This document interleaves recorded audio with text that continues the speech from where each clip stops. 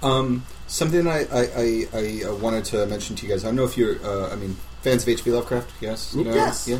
I like his stuff. Minus the rampant racism. I don't call it racism. I just call it dislike. Old-time dislike. Old-timey thoughts. Actually, I read something on Lovecraft, and sure enough, he was racist for back then. Okay. He was part of an American Heritage Foundation thing that was basically supposedly about like architecture and basically preserving the old European Americanism, and it was about finding true Americans. But you couldn't help but notice that all of their people were WASPs. Find true Americans. You mean Native Americans? No. Whoa. You may have heard this thing called Manifest Destiny. Yeah. Which we took care of that problem. Mm-hmm. You know what? I'm just going to be honest. I'm just going to pause you for a second. Go on. Isn't it? I mean, we did a whole lot of horrible things, like, in the past. The one thing, we can't really make right no matter what. It's just the Indians. I feel so... it's like, so is there any way we could apologize? Well, you can give us our land back. Well, can't do that. I mean, exactly. I can't give you. It's like we can't do that. But what else can we do? It's like, well, that's kind of all we want. We want our land back. Well, we can't. Come on. I live there, but I really want to help you out. Give us our fucking land back. And I'm like, oh man. It's always like one of those. We just have casinos now, like, right? How about we don't tax your casinos? There's like, I have a friend who's so anti. He's like, it's just ridiculous that yes, okay, we took their land, but it's like, wow, you're really ignorant. Yeah. This is my friend being like when I was in high school. I don't talk to the guy anymore. He was bad.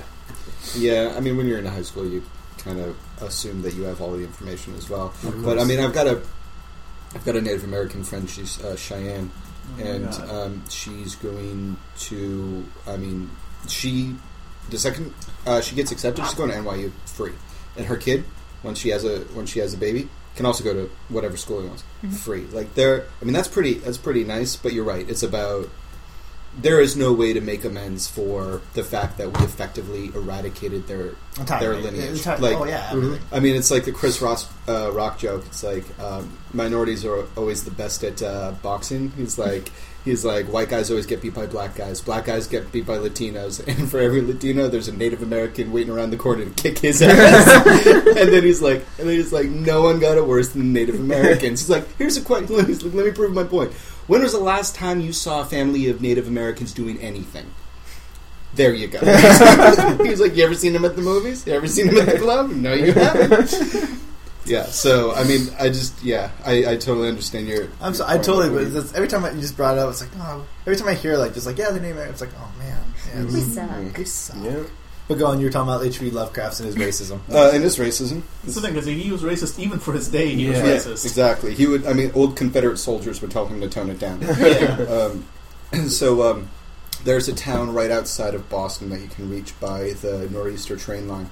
That is the town that H.P. Lovecraft based Arkham City on. And I was actually there a couple of months ago, just really briefly, waiting for my train. It's really lovely. I would recommend if you guys, two things. One, if you guys have a chance, if you're going to go up to PAX East, and you have a chance to take one stop, I think it's one local stop up, it's like $15 or something like that. It's you can see it, and there's actually a school there that he based Miskatonic University on. And two, if we want, we could have like a special recording for the podcast based around going to that area, and then tie it into reviewing PAX. Though I'm a fanboy, so I'm not going to say anything bad about PAX ever. Okay. Angela will find something. Okay. It's the Penny Arcade guys. I will find something. They have a history of pissing off feminists, so I'll find something. Yeah. You don't say. Dick wolves. That's all I gotta say. Dick wolves? You didn't hear about the Dick Wolves controversy? Oh my gosh, it was terrible. Penny Arcade Dick Wolves. Yes, Penny Arcade Dick Wolves. I think you can still buy a Dick Wolves t-shirt. I've seen it. They basically made an extended rape joke, and when people said, that's a rape joke, they're like, you're too serious, come on. We don't like rape. Okay, if you're reading into that, that's your problem. Oh, you mean... Really? Wait, how do you mean... That's like... No, we're not reading into the joke. Is about how you are going to get raped by dick wolves. That is the actual text But we're of the not joke. saying that's a good thing. Yeah, We're not the saying that's a actual good text thing. of the joke is about how the dick wolves are going to rape you. The word rape is in the joke. All right. Oh, this is actually their response to the whole Yes. controversy. All right. Hello, this is Tycho Brahe of Pioneer Arcade. We recently made a comic strip where an imaginary person was raped imaginarily by a mythological creature whose every limb was an erect phallus. Some found that idea disturbing. This is the other guy, I can't remember his name. Mm-hmm. We want to state in clear language, without ambiguity or room for interpretation, we hate rapers and all rapes they do. Seriously though, rapists are really the worst. The other guy. It's possible you read our cartoon and became a rapist as a direct result. If you're raping someone right now, stop, apologize, and leave. Go and rape no more. Yes. Yeah, That's where it I becomes think like, I think the problem there. I mean, honestly, it's like I know these guys, and they're not pro rape. It's just that their response was so glib Yeah. that it sort of just made it worse. Yeah, it's like nobody was saying that people were inspired by the comic. Because, yes, it is absolutely ridiculous. It's just, it's not funny. That's what the response was. It's like, it's not a funny joke. And again, and their reaction to it was just so completely glib. But on the other It's hand, like, the reason why even after that I was interested in going to PAX is because they are one of the few conventions that has it explicitly stated. Do not sexually harass people at this con. Right. If you feel that you have been harassed, these are the procedures for reporting it, and this is what we will do to investigate it. Yeah. They don't allow booth babes at the con. You know, all these things to make it a relatively safe space for female fans. Yeah, I mean, So exactly. that's why I'm still Pioneer interested Arcade in the people con. are again. They are not pro-rape. They are not misogynist. It's just in this particular situation, they really handle it wrongly. Yeah. And even then, I wonder. because they've gotten into other sort of like kerfluffles to pick a word.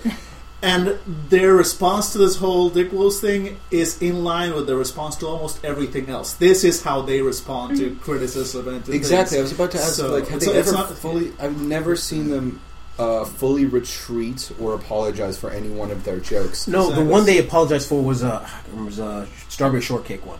They did it a while back. Did you see that one? No, but that even wasn't like an apology. That was, I think, they were like legally forced. Oh, okay, never mind. No. Because the thing is, there was Oh, that's right. Yeah. yeah, there was a You ever whole seen the legal Strawberry Shortcake? problem No. with that. I think. Okay, basically, the basic joke was that I think it was American McGee's Alice that they were making fun of. And so Right. it was like they had just sort of taken this childhood character and just made her ultra violent and sexualized. And so they're like, "What's next? American McGee's a Strawberry Shortcake?" And they put up their own version of like highly adult, violent, sexualized, Strawberry Shortcake. Oh And my then the god, I'm people- so uncomfortable. I am so uncomfortable right now. Yeah, I am so uncomfortable. Oh, yeah. But the thing is, they didn't. It wasn't an apology because people were uncomfortable. It was an apology because the people who owned the copyright, the Strawberry Shortcake, went cease and desist, motherfucker. Yeah. And they were like, And "But of we're course people protected cosplayed it." by this is constitutionally protected speech. Where it's satire.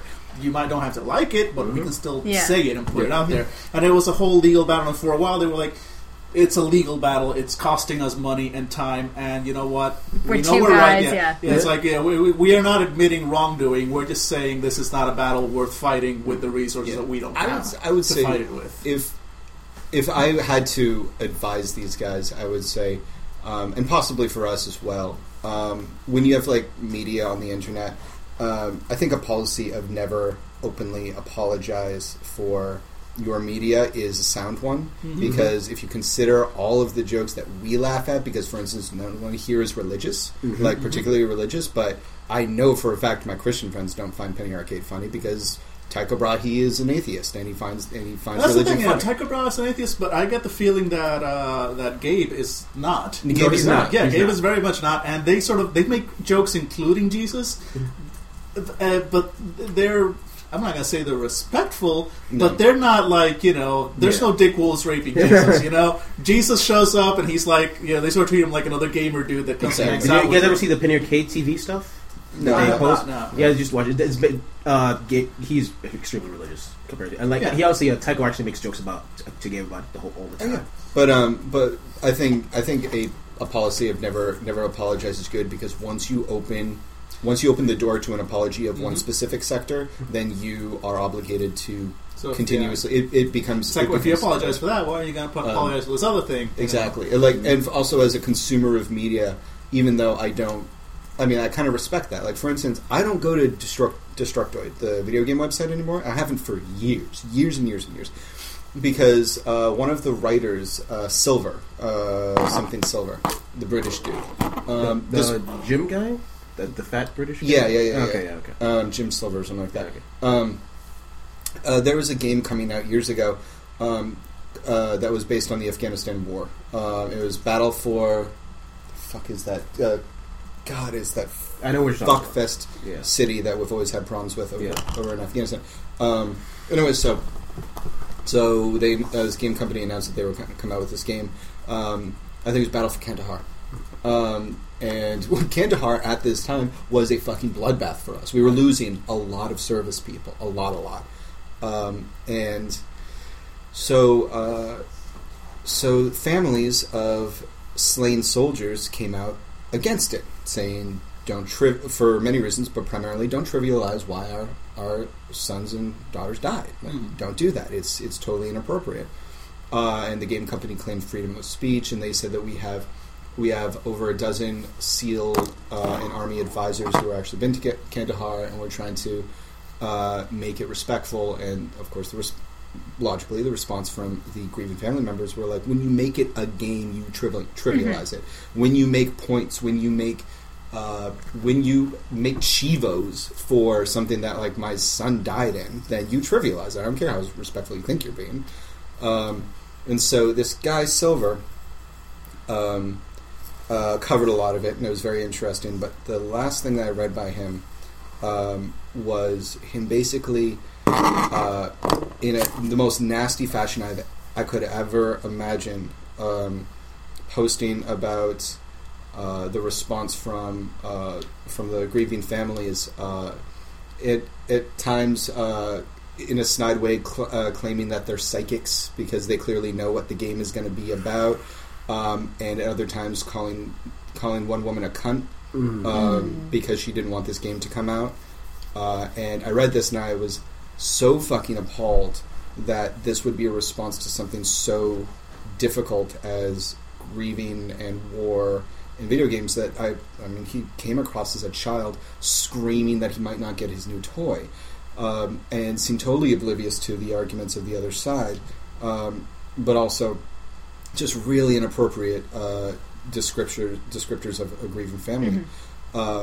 That I stopped reading it. Like, period. Like, that is the right of me, and I feel like that's never really utilized as an option. People, and I used to be like this too. It's like people expect the media that they like to consume to change for them, and stop consuming it and go somewhere else. Exactly.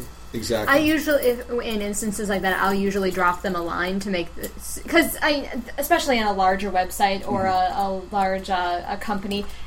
One person isn't, they're not going to notice that I'm suddenly not reading their site or buying their stuff. Right. So it's like, no, I want you to know. It's like, you did this. This is my reaction. I'm not necessarily expecting you to do anything. I'm just letting you know, but this thing that you did made you lose me as a reader. Yeah. If you don't care about that, then good for you, and enjoy your website. I'm going to go do something else. It's kind of like Fanable. The guy's like, if you ever play a game with a female Space Marine, I'm just not going to listen to it. Okay. And it's like, I'm glad we know why you're not here. Yeah. But it's good to know why you're not here. But they don't give a shit. Now, if someone said your Muslim joke that you made, that I know you said you're trying to do a Richard Pryor joke, but it made me uncomfortable, so I don't want to do that again. I think I owe that person an apology then, and say, you know what? No, you're right. It was a mistake for me to even say that, and I completely understand why you would not want me to hear. Yeah. I know I made a mistake by making that joke. Or I would know if someone said, listen, I'm a female, but you guys making this joke about rape. I don't know if we'd ever done that. It made me very uncomfortable. I don't think so. We should put that on the list, though. Yeah. Okay. Yeah, it's like, I think List of there are jokes to some make. things out there that you can apologize for, and I think that shows a better person. I mean, I'm not going to apologize for everything. When someone says, you cursed, you made fun of religion, it's like, listen, I don't give a shit. And for religion, I don't give a flying fuck. I'm sorry. But there are things that I'm important. Like, I don't want to be considered a racist. I don't want to be considered a anti-feminist or, So Well, I mean, if I come across that way, I want to know, and I want to say either you're going too far. Like, why are you saying history instead of herstory? It's like, Okay. I don't know what to tell you. I'm sorry. But if it says, like, you are being disrespectful this way, and it's like, I can see your point. I'm sorry. That's not my want. True. Outreach is super important. I guess if I had taken your path and I had just emailed them, maybe they would have gotten back to me and totally, reciprocated in a way where I was like, oh, okay, I see that. They could have even gotten back and be like, look, like, he feels really strongly about this, but we agree. He's being a tool here. But yeah, I feel like if people. I mean, we can put out like we can put out like a bit of a disclaimer. It's like, people, keep in mind, we are playing role-playing games, and in a lot of these, we are playing characters that don't necessarily, reflect. There are characters that don't necessarily reflect our, You could have used them that had specialties in explosives, dude. Yeah. Hey, no, because For real. Yeah, for real. That happened. He was a Jewish moneylender. I was a Jewish moneylender. You were a Protestant. If I was a rich man. I was the bastard daughter of Henry VIII. Oh, okay. And we kept on making fun of so she's not the worst. But at the same time, I was a fucking gnome. He was a fucking orc. It's a fantasy world where these stereotypes exist. Mm-hmm. We are playing the in-character stereotypes. Where have you been? I was out saving the world, Mom! I mean, honestly, That's funny.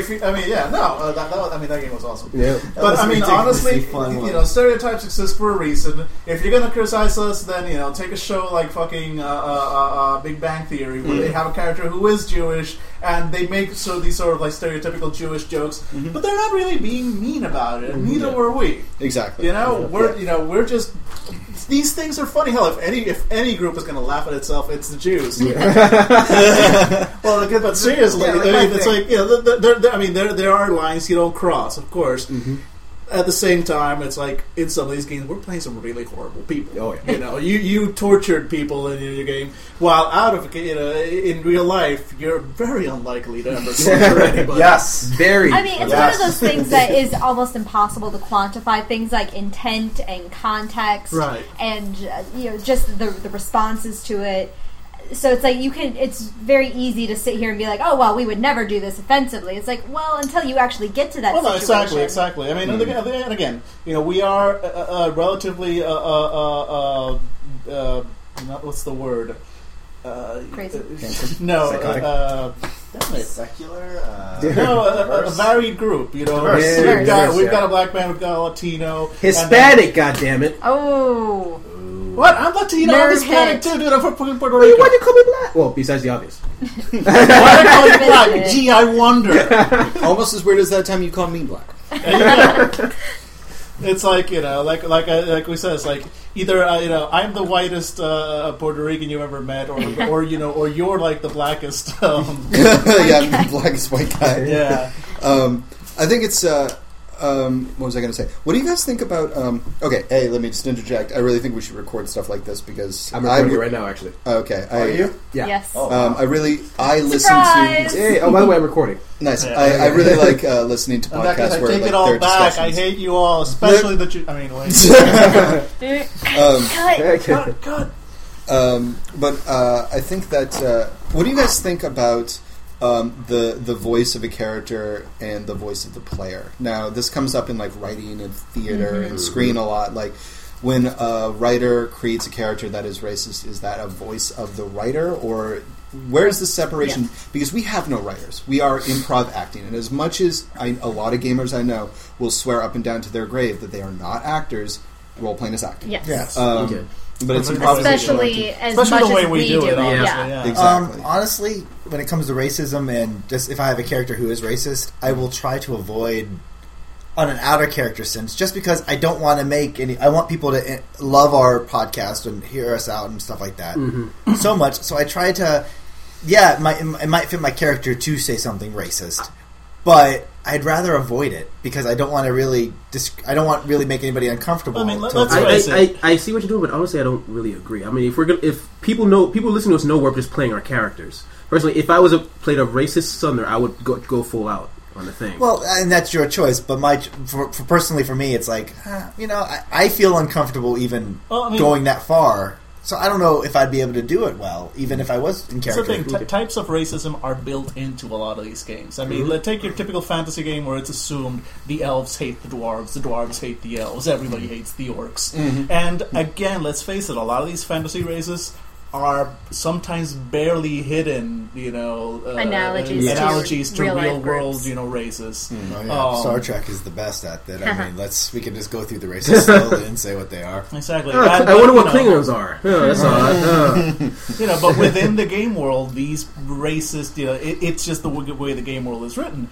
We can approach it in a whole bunch of different ways. We can just say, well, that's just the way it is. I'm playing an elf. I'm going to hate the dwarf. Well, I think sorry. There's or a we can, difference. sort of like tackle it head on and go like, you know what? No, I'm going to play that one elf that likes the dwarves. But then, actually deal with it in the game. Have that, elf suffer, consequences because he associates with dwarves. Well, and sort of tackle it that way. I think I'm totally okay with full-out racism when it's something like dwarves or elves. Even if it is kind of like, or Klingons and stuff. It's like, I know that we could say there's an analogy for Klingons in a certain race or Ferengi in a certain race, and I'm okay with saying, those goddamn Ferengis, toad ears, whatever. I'm cool. That's make-believe. I just, I have a hard time. I mean, maybe it's just because I am as white as people be. I don't, I've been around a lot of people from my state who are very comfortable with using those words and saying those jokes. And I don't know, it always kind of just made me uncomfortable. So even if I was playing a full-on Southerner, Not that all Southerners are racist. No, I'm sorry. Full-on Southerner in the worst possible location during a very racially insensitive time. Okay. Kinda, yeah. See, I'm sorry, Southerners. No, if I was, because you just said you brought up that. Yeah, I should have just said plain race. I didn't. I know what you mean. Oh, now we're gonna get a circle of apologies here. That's okay. great. What about a Southern plantation owner who owned slaves? Okay. Yes. Okay. I Okay. think How we about agree that? that's pretty Okay, probably so- pretty racist. Nothing against Southerners. Just if you're racist, we hate you. Yeah, absolutely. Okay. And if you're a plantain owner, dude, how old are you? If you're a plantation owner, really? Plantation owner, not who owns plantains. plantations? If you own plantains, that's fine. I mean, I love plantains. I used to have a plantain plantations. plant in the back of my... I actually like cooking plantains, sometimes fried, sometimes mashed with some But- salchichon. I couldn't. I have a hard time. I wouldn't feel good about doing it. If it was acting and stuff, maybe it would be okay because it's like I'm playing a character. But if it's something more than that, if it's just a game like that, it's like, I could probably take this further than I want, but I'd rather I won't have fun that way because I will actually feel kind of bad, and it could just be for the fact that I am so unbelievably white, and I mean, like I said, I wouldn't hold it against anybody if they really wanted to. Jailbreak. I wouldn't hold it against anybody if they want to, but it's just a preference that I'm going to try to I completely understand that. hold back on. It's just big. I don't need to. Yeah, Anybody, Angela, what's your opinion? I basically that. Yeah, I'm in agreement with you. It's almost. How about this? Okay. Female situations. I mean, like concerning. I know there's podcasts out there where there's 4 guys and a female elf, and they all get captured. Well, rape is a sensible. I will not roleplay I know. a story where my character is under the threat of rape. Exactly. I mean, isn't that? I mean, that Because is realistic. You weren't intending it, but it's where my mind went when we were playing. It was Dark Heresy. It was when we went on to the planet where James is going to have to fight the Icon Beast. And one of the male soldiers put his hand on my shoulder and was like, mine. And I'm like, oh, fuck no. I'll be 100%. I did. My thoughts went nowhere near that direction. Because we talked about it after the game. Yes. It's like that's just because I've been totally socialized totally differently from anybody else at this table. Okay. In regards of thinking like, when am I going to be in danger? Oh, when I'm surrounded by a bunch of dudes and one's trying to claim ownership of me. Valid point. So that's why my character. I don't think it was out of character at all for me to respond. Oh, I'm going to kick your ass now. Yeah. But it's just, and part of it was to avoid the possibility of that story going where I was afraid it was going to go. Right. I was just like, not gonna role play this idea. We're stopping it now. Yeah, even as a DM, I know if I was role playing and they had females, I would kind of avoid the topic. And you do, and like all our GMs kind of avoid the topic of sex because it's uncomfortable. I mean, occasionally Jesus will throw me a bone and say my character gets laid, but that's as far as we go. Yep. So I think the brothel, was the highest epitome of the sex that we'll probably ever reach at that point. And even then, that was mostly me getting laid. Yeah. Sort of just failing at it. James failed. Oh, that's right. Yeah, James. Yeah. I feel like because this has come up a lot with my friends and I, especially because when growing up, I started going to live action role playing games. That I personally believe firmly in the therapeutic possibility of role playing. I really do believe that yes, it can be fun and it can be fluff, but I advocate highly for people to explore certain aspects of themselves through role playing because it's a safe environment, and I used it for anger management for a couple of years actually, and it was really, really helpful. I think for my own part, I believe that everything a character does or says comes from the psyche of the player, but I think there is a distinct. Sometimes you put your toe in the water of sheer darkness, I guess you could say, of like something that's really morally reprehensible. That is not to say that is what is in you, that is an aspect of you, but that's just a role-playing choice. But at the same time, I think when you get into patterns, like characters or players who play repeatedly violent characters, I think there's something to be said there.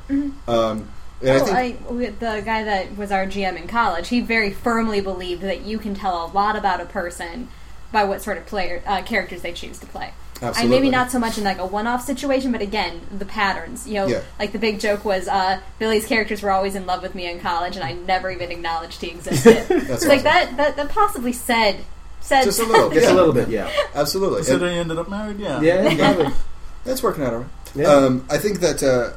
For my own part, every player has their own limits, and I think when you push those limits, it's important. It's important not to be confined by fear when it comes to stuff like role playing. The same thing with video games or any sort of entertainment. Within reason, I once was part of a live action game that took place in a prison. It was a great game. It was wraith based. It was scary game.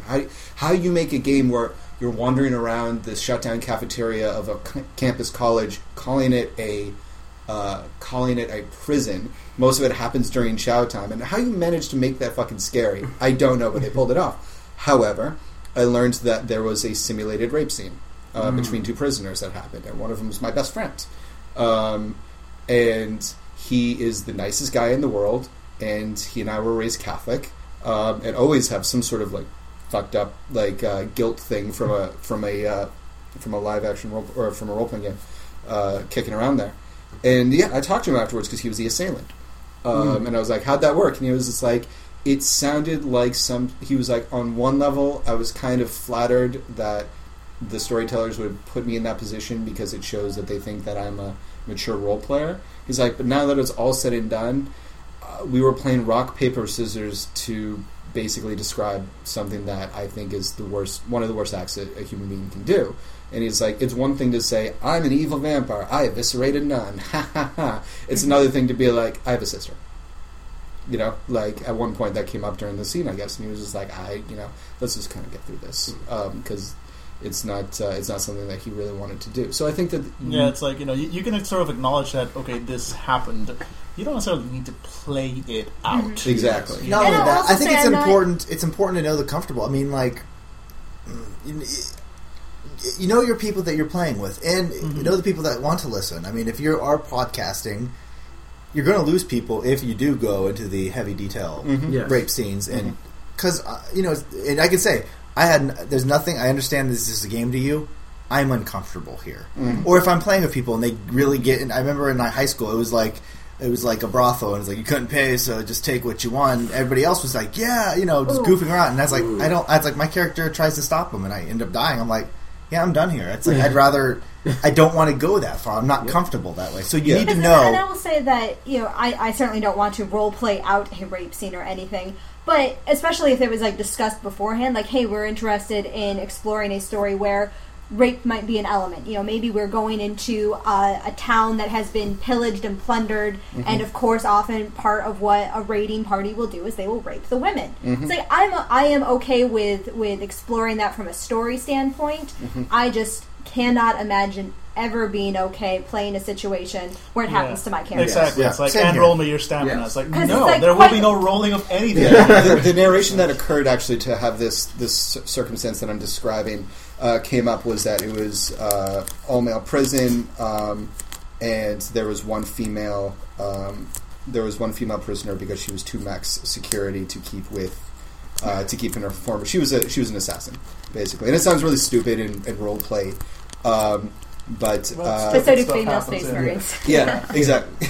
but my friend was like the biggest badass in the game. It actually, the joke was it wasn't a game until he successfully escaped. He successfully escaped like 4 times, and so it's like, okay, my evil fucking character is like, my character is really horrific. Not enough people are trying to kill me. Yeah, I'm going to try to do something really despicable. I'm going to try to sexually assault the only female prisoner, and then during the scene, it was just like, my new objective is to try to get myself killed.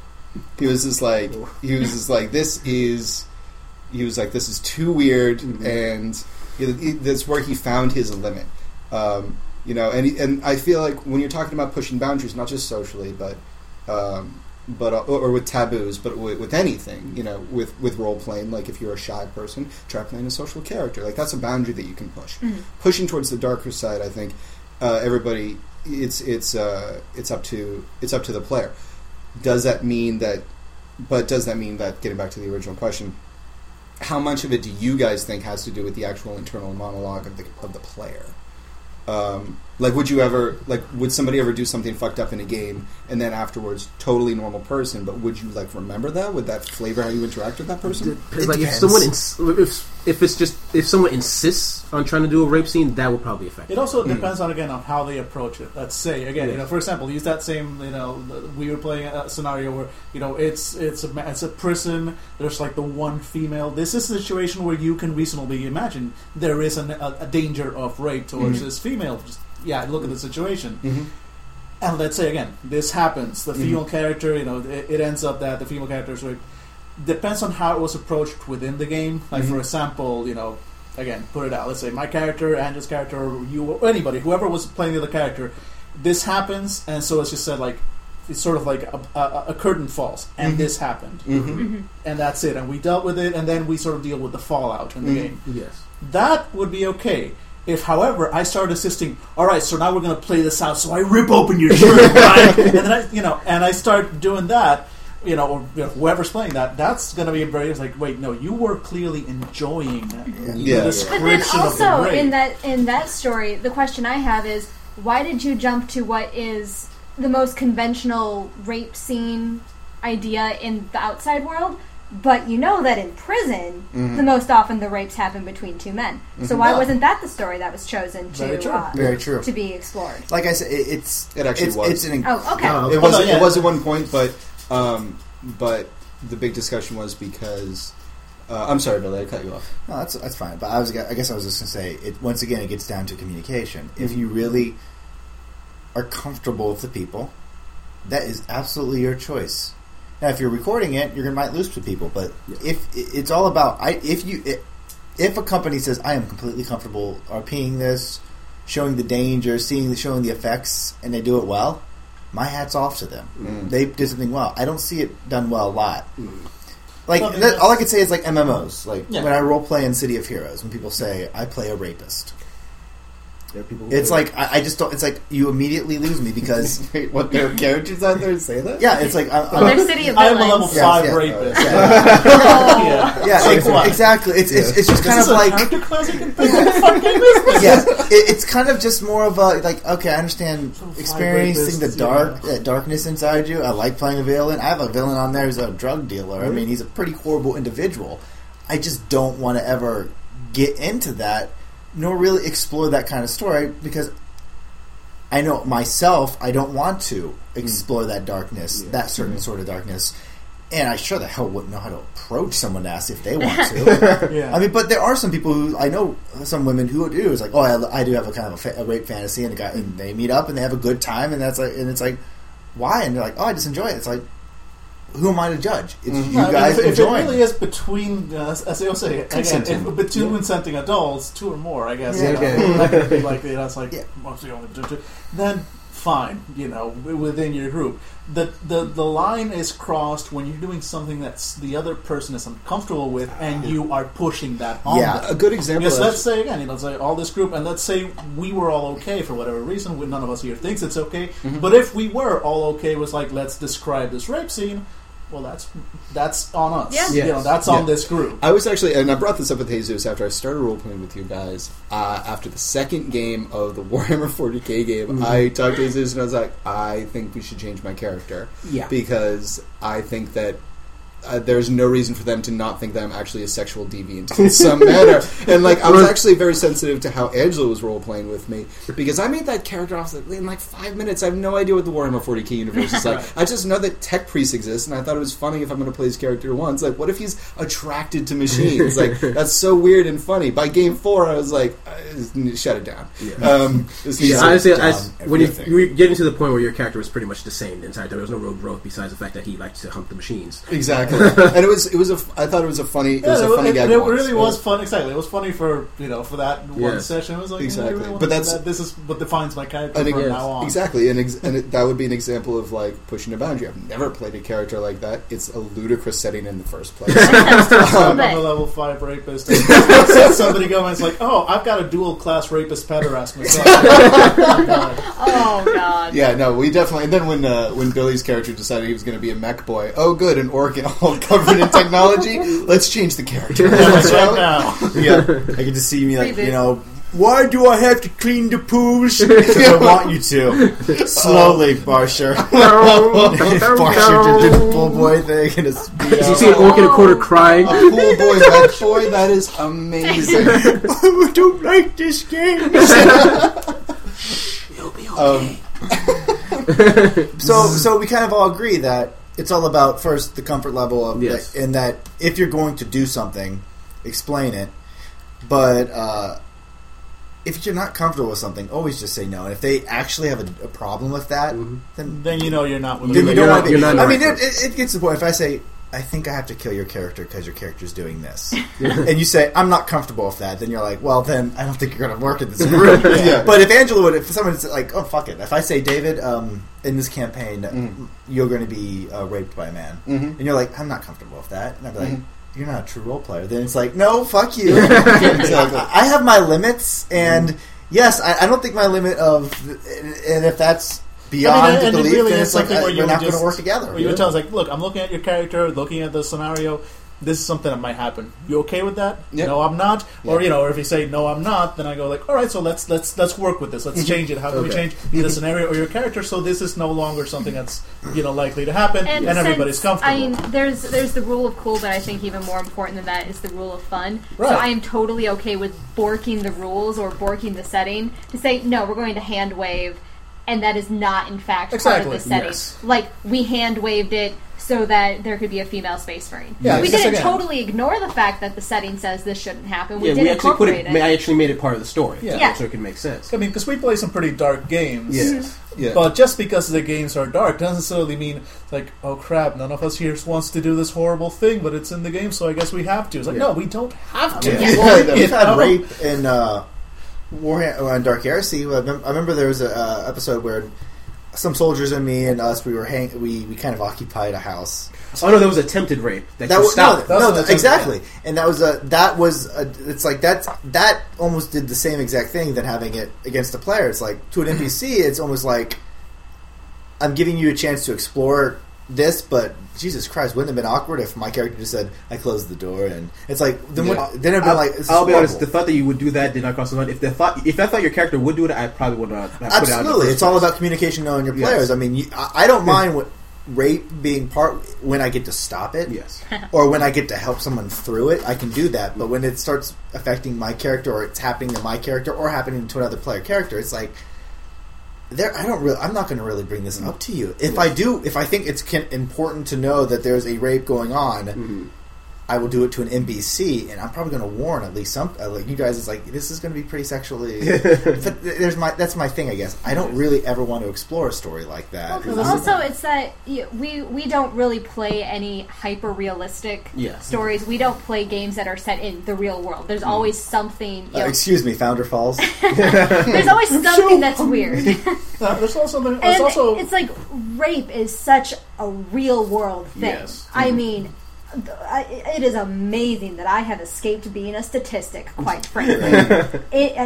Wow, beat the odds.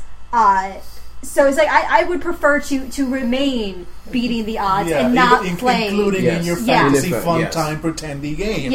Yeah. You know, I think the same thing comes. I think when you're talking about things you would like to avoid in the fantasy world, things like assault. Sexual assault specifically. Because assault like is disease. pretty common in most fantasy worlds. Exactly. In fact, the entire swaths of the rulebook are based around assault. That's true. But other things like we've at least with this group, we've never played a game that's based around people slowly dying from a wasting disease. Mm-hmm. Like that's a fucking bummer. Like personal experience, watching it is bad enough, and I've played it in live action games, but again, going back to the therapeutic aspect, that does not mean that David finds entertainment in wasting diseases. I did something like that. Yeah. Where I had a character, I made him a year. It's like, I'm going to raise, it was a City of Heroes, it's like, this character is alive for a year. He has a disease, and he's going to waste away slowly. And it was all about finding kind of that last hope and living and finding redemption for his last year, and it was really beautifully done. That being said, I didn't really bring that to people unless I really knew them, and I kind of said, hey, by the way, he's wasting away. He's dying, and if you're really going to get close to this character, you're going to have to deal with that. And I had several people that say, listen, my mom went through this. I can't do this. It's like, absolutely, don't worry about it then. Yeah, don't get brought. But there was a girl, Claire, I think, Jupe Rocket was her handle. She was like, that's really interesting. I'll try it. And it was a very beautiful, final redemption story. With a really happy ending, and the ending was he did die, but he died happy. And so I think there are aspects of death, but like I said, once again, it's always about knowing what your partner is comfortable with. I mean, I don't want to fall into the school of all role play is writing interactive fiction, because some of it is just pure fun. We're not really writing interactive fiction. We're just having fun. We're having a ton of fun doing the most ridiculous things. Exactly. Yeah, you don't need to take it hyper serious. But at the same time, look, in actual literature, there are some of the best books that are written deal with some otherwise depressing and terrible things, and they deal with it either therapeutically or just examining it as part of the human condition. And we can totally do those things within a game. Again, the basic sort of rule is, what's your group comfortable with? What are you, and what are you willing to do? And I mean, going back to the rape thing, it's also none of us really plays characters that are sort of likely to end up raping anybody. None of us are like that. My character is despicable in so many ways, but it's like there's. I mean, I guess in fantasy and horror and everything, you're going to murder. I mean, it's an action movie. You're going to murder someone or kill someone. Yeah. I think rape, it takes it a little bit too. There's on the degree of worst things you could do. I guess murder is horrible, but rape's right up there. I mean, depending on how you look at it, it can be considered worse because the suffering doesn't end at the death. The suffering then continues. No, absolutely. So it's I never want to play someone that leaves that kind of mark, even if it's just you've got other players that they will gladly tell you, my character's a bastard and he'll rape anybody he meets and whatever.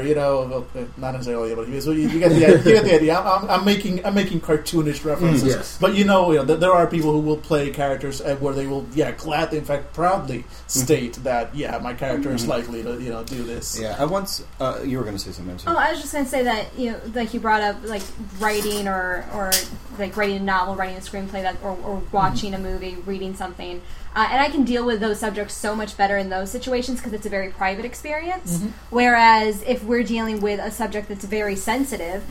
I'm here in front of, sitting around with 4 guys, and it's like I'm having an emotional breakdown inside, but no, I don't want to show it because this is a very private experience for me. So that's part of the reason that I wouldn't want to explore in a role-playing game. Whereas if you looked at stuff that I write, maybe you would find things that's like, wow, I never knew Angela's thoughts would go that way. But again, because you're willing to explore it in one medium doesn't mean you want to explore it in another one. Yeah, that's brilliant. Yeah, just because I'm willing to write about it doesn't mean I want to play it with you guys. I love you guys. I trust you guys. Yeah. I don't necessarily want any of you to virtually rape me in a game, I'll mark that off the list. Yeah. It's like, I know you guys were all looking forward to it, but let me put a stop to that right now. I actually, one of my one character, I don't know how familiar you guys are with Werewolf. Second edition. Second edition. It's like, there's a clan of werewolves that are based around being badasses, and out of them, a large swath of them sided with the Nazis during World War II, believing themselves to be pure, wanted to purify werewolf and humankind. That's still a big deal. You run into those werewolves in werewolf games, and this was during a LARP, where they walk around with shaved heads and talking about shit, and I felt like they were. I felt like they were just kind of just giving bare lip service to like the horror that racism can actually bring. So I made a character in their clan or in their tribe, and he was a sharp, skinheads against racial prejudice, and he used to be a neo-Nazi when he was really young. When he found out that he was a werewolf. And so they're all sitting around the campfire, and people are talking about their first turn. It's kind of like talking about puberty, or you're losing your virginity or something. But it's about your first pack, your first kill, things like that. And I told a story about how I learned how to be a werewolf, and we were all white, and we were a gang, and my first kill was raping and murdering a half black girl, and. Kind of that's what happened. Like everybody got real quiet. Like all the dudes with fucking combat boots and shaved heads were real fucking quiet. And I was just like, well, what was it like for you? Because you just told me that because I might be part Polish, you're not going to even talk to me. So tell the group. Like what terrible shit did you do to earn this? And that my interest was exploring both hearing myself say those words. Because the dynamic of sex and being a male, especially being a male raised by all women, I wanted to explore that. What is remorse on that level going to possibly? How would you act that? And so I just being a fucking werewolf was totally secondary to all of that. It was just a vehicle for me to get with a bunch of fucking big guys and be like, hey, this is actually what my character did. No glorious battle cries or anything like that. And secondly, and perhaps selfishly, because now looking back, I don't know if I should have imposed this on other players, but I wanted to kind of confront players about that. If you're going to walk around and say, oh yeah, my characters, we sit at Denny's at 4 a.m. all talking about our characters and joking around, and then people are like, oh yeah, my character totally fucking murders, he murders black people, but only black people because he's totally racist. I sat with those guys, and that's when I was like, yeah, okay, I want to see, I want to see why you roleplay that. And it was because it was an old trope, mainly, and I wanted to kind of confront them with that. And I feel like that was useful in a therapeutic level. I don't ever want to play that I don't ever want to deal with that. I think emotionally that was really exhausting for me, because I was just because there is a part of my brain where I was like, fuck, what would I do if I was that kind of monster? Yeah. How would I possibly, and especially because my character was trying to get redemption, how the fuck do you do that? Step 1, admit what you did. Step 2, hope they don't kill you immediately. Step 3, try to make it better, knowing you'll never make it better, because the one person that you want to make it better to, you can't do that. It's impossible. Well, here's the thing. I've got a similar experience with a character that I'm playing online right now. He's a hunter. Basically he's a Lucifugian, New World Darkness. Basically, as I told you this earlier, their thing is that they are literally the devil's children. Seven generations removed. On the 7th generation after the devil literally slept with your ancestor, your sort of demonic heritage starts appearing. You're still human, but you've got the blood of Lucifer himself in you, and this you either give in to temptation or you fight against it, and it allows you to sort of call upon certain sort of demon abilities, but they always have a price. My character, for example, he can sort of shift into a really powerful demonic form, But when it's over, so he can only keep it up for like a minute or two, and after it's over, he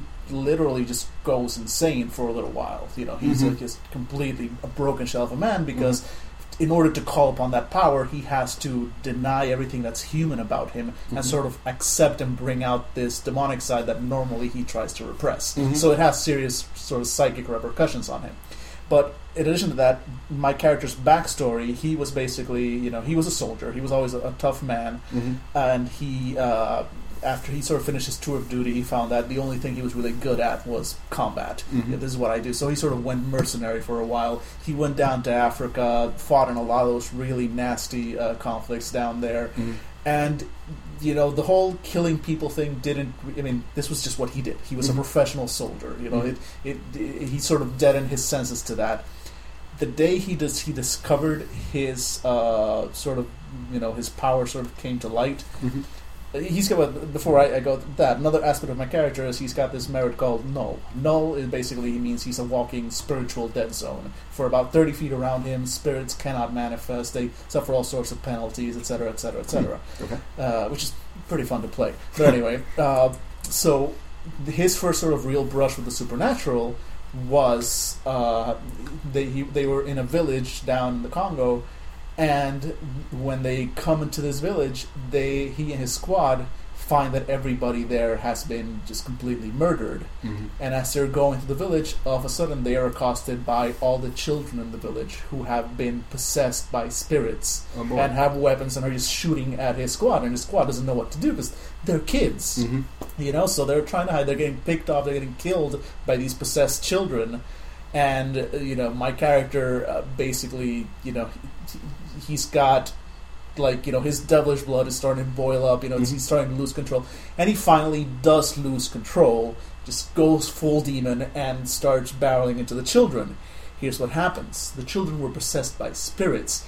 He is a null. As soon as he got close enough, him being close enough drove away those spirits. So as he starts running towards them, all these children are suddenly freed. He doesn't stop because he's lost control. He slaughters all these children. All the people in his squad are dead. So, this is like his background. This is what happened in the past. A real uplifting story. Yeah, a real uplifting story. So now this character is defined in many ways by somehow trying to find redemption for what he knows he did. Interesting. Because and again, he can rationalize it to himself and say, I wasn't in full control of my faculties. First time I'd given over into this dark power, I wasn't in full control. I didn't know exactly what I was doing. But at the end of the day, he knows that demon side of him exulted in it. So he's just racked with guilt. And he, and that's sort of what drove him to be one of the good Lucifers, because he wanted to redeem himself.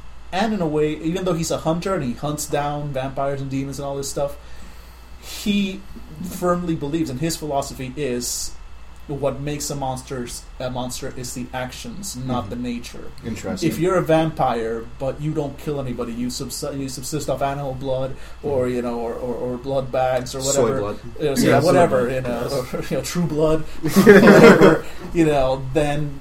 You're technically a monster, but I'm not going to hunt you. If you did horrible things, but you are trying to redeem yourself, then he's like, I have to believe this, because if I don't believe that for others, how can I believe it for myself? I had a character that was kind of similar like that. He was a Jedi. It was a Star Wars RP, and his thing was he worked for the Sith. He was really good at manipulating minds.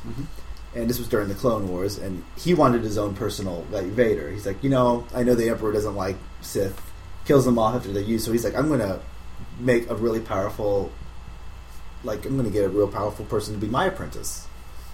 He's like, but who has more, he's like, who has a lot of midichlorians? Well, I do, and so does this other Inquisitor, so they got together and had a daughter. And he spent forever just trying to corrupt his daughter's mind, fuck it over, really make it horrible.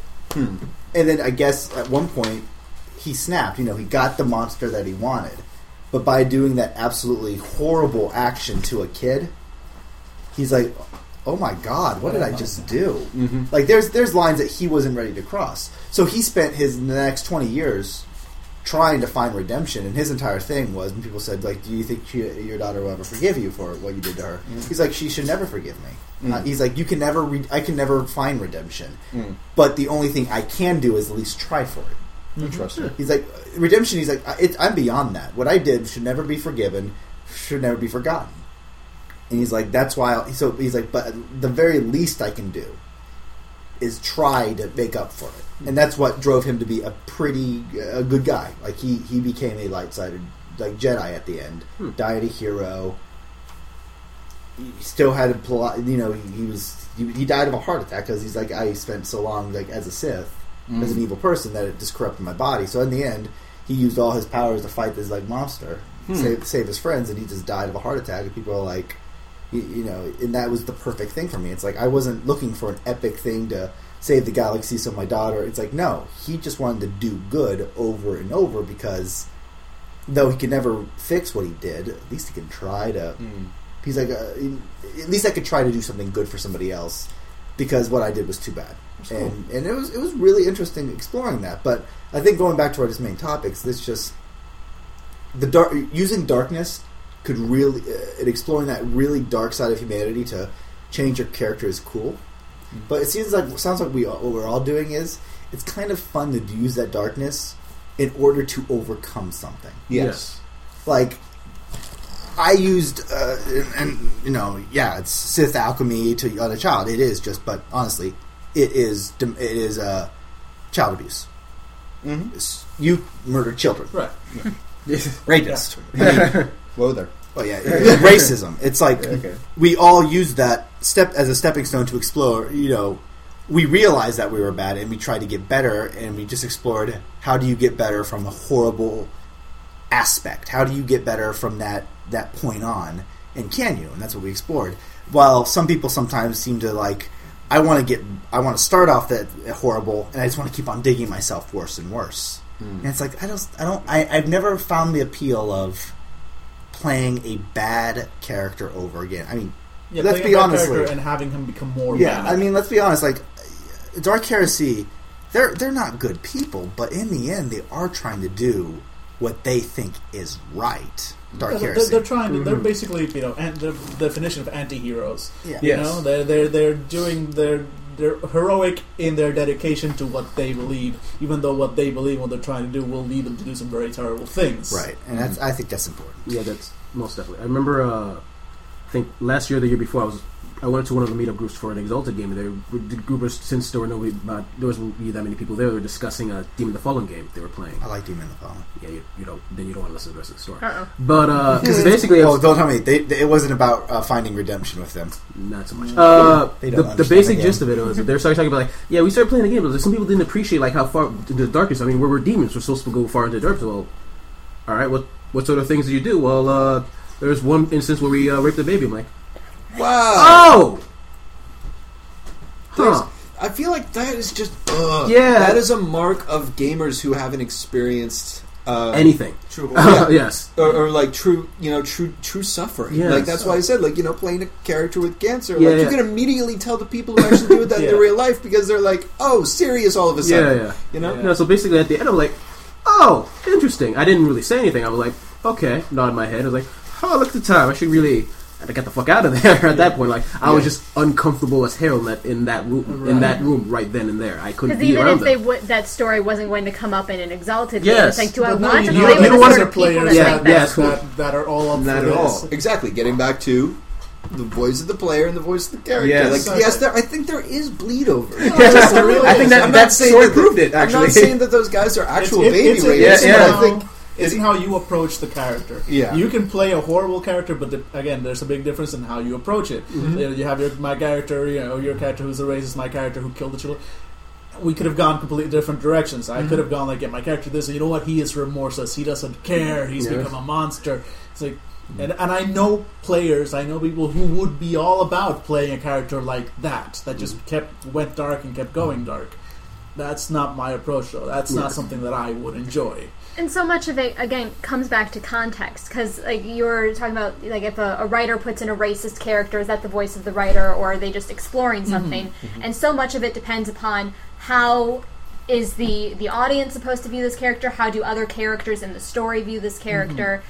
Because even if you had chosen to play someone that was totally remorseless about killing all these children, but again, if it was clear that the story was, no, you're being ostracized for that, then maybe in a role-playing game there is a question of why are you interested in doing that, but it's clear that overall the story is, no, that was a bad thing. Well, we just kind of displayed something like that. I mean, you guys played despicable characters in the end. You just worried about yourself, never cared about somebody, and you killed a hooker, buried her, and killed somebody like in a hit and run. If I would have made to win, you guys, nobody got rewarded for that. No one got. If I said, in the end, like you know what, you got out. And you killed another hooker. High five! You get 20 more experience points. I mean, how much experience? It would be Grand Theft Auto the RPG. Yeah, it'd be like Han Solo. Imagine like an Emperor Strikes Back. Han Solo walks out and just makes a racist joke, like to anybody. Yeah. And it's like, and then it was just the same story, but it's like, so are we all just going to be okay with him being racist Luke, at this point? You're half black. No, it's impossible. Wow. Yeah. It would have been. It's like if there is racism, as Angela said, if there is racism, I kind of want to see. I don't want to see it in a good light. Yes, exactly. It depends on how it's approached in the story. Because if the story, there's a really racist character, and the story holds about how this is great that he's racist, and how in the end it's proven that he's right to hate black people because black people are evil. But his racism helped him save the universe. Exactly. Then this is probably it might be the point of view of the writer. While if it's like, no, there's this really racist character and he doesn't necessarily, again, it's not necessarily that's like, and so we have to kill this character. It's like, no, I mean, the character can possibly live and even get away with it. But if the story clearly shows that this is not a positive thing, it is not necessarily a good thing in the world that this character is racist, then it's probably not necessarily, the point of view. Here's the question. Do we have time for... We have time. How do you guys feel? I'm fine. I'm fine. Because I'm sorry. Okay, a couple of things. One, I've done a lot of these roundtable discussions for LARPs that I used to help run, and so we would talk about stuff in the game. So if I seem like I'm moderating, it's because it's like a fucking muscle reflex at this point. But would you guys say that we play a game and we get negative responses for one of our characters, say my character, something about my character, nothing too overt. He's not like a stereotype or anything, but he does something that is inherently offensive to more than one listener, and they post about it. Should I change my character? I think if you can understand the reasoning behind it, you should consider it. I mean, it depends. I mean, if someone came to me and say, "Listen, I'm from English, and what you're doing, your English accent is completely botched. It's a caricature. I want you to change Barsha," then I'd be like, it's like, well, I don't know what to tell you. It's a Warhammer 40k. They're orcs. They have tusks in their teeth. If I can, your character, and you know what? Yes, your accent is a caricature. Of that's kind of the point. You can do the same thing with the Fortune's Fools game. Like, it took place during the Renaissance, where religion and basically was mainstay of the culture at the time, and also your orcs and elves. So it's really hard to say, like, I know your character's playing, say, a Muslim, and the whole explosive thing is really setting me off. Actually, now that I think about it, now that I say it out loud, it might be an issue. The thing is that I didn't use it as like I'm going to destroy a carriage. I don't. It was I do have gunpowder that I use to throw. I use it to stop the evil by setting in certain places. Yes. I mean, I think if you're going to just say I don't like your concept, you're like, well, what did you like about it? And you're like, I just don't like the concept. And I'd say, give me examples. Like, when did I use the gunpowder offensively, like with suicide bombing? Exactly. It's like it never came up. My character, he traveled the world. He was from the Middle East. He went to Asia. That's where he got this black powder. That's his story. He knows about black powder. He knows how it burns. It's like it's not because I'm saying, he can make a vest of this and blow up. I'm just saying, no, he has the knowledge. It'd be like saying, you can't have a Muslim character who's versed in explosives. It's like, well, in real life, there are Muslims who are versed in explosives, and some of them are SWAT team. They military. Are people, United States military. Just because I use explosives doesn't mean I'm trying to make it offensive.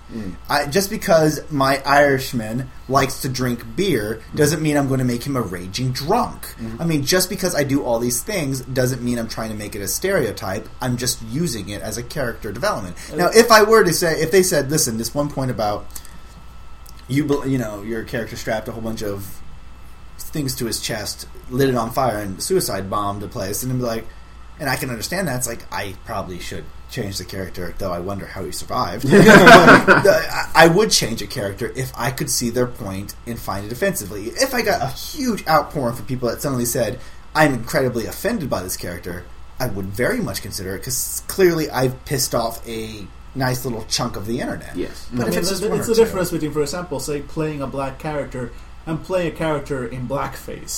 For all, and it can be a very sort of difficult line to tell when you yourself don't know when you crossed it. Yeah. Because again, I'm Hispanic, you're black, you guys are white. Yeah, there is stuff that you don't necessarily know.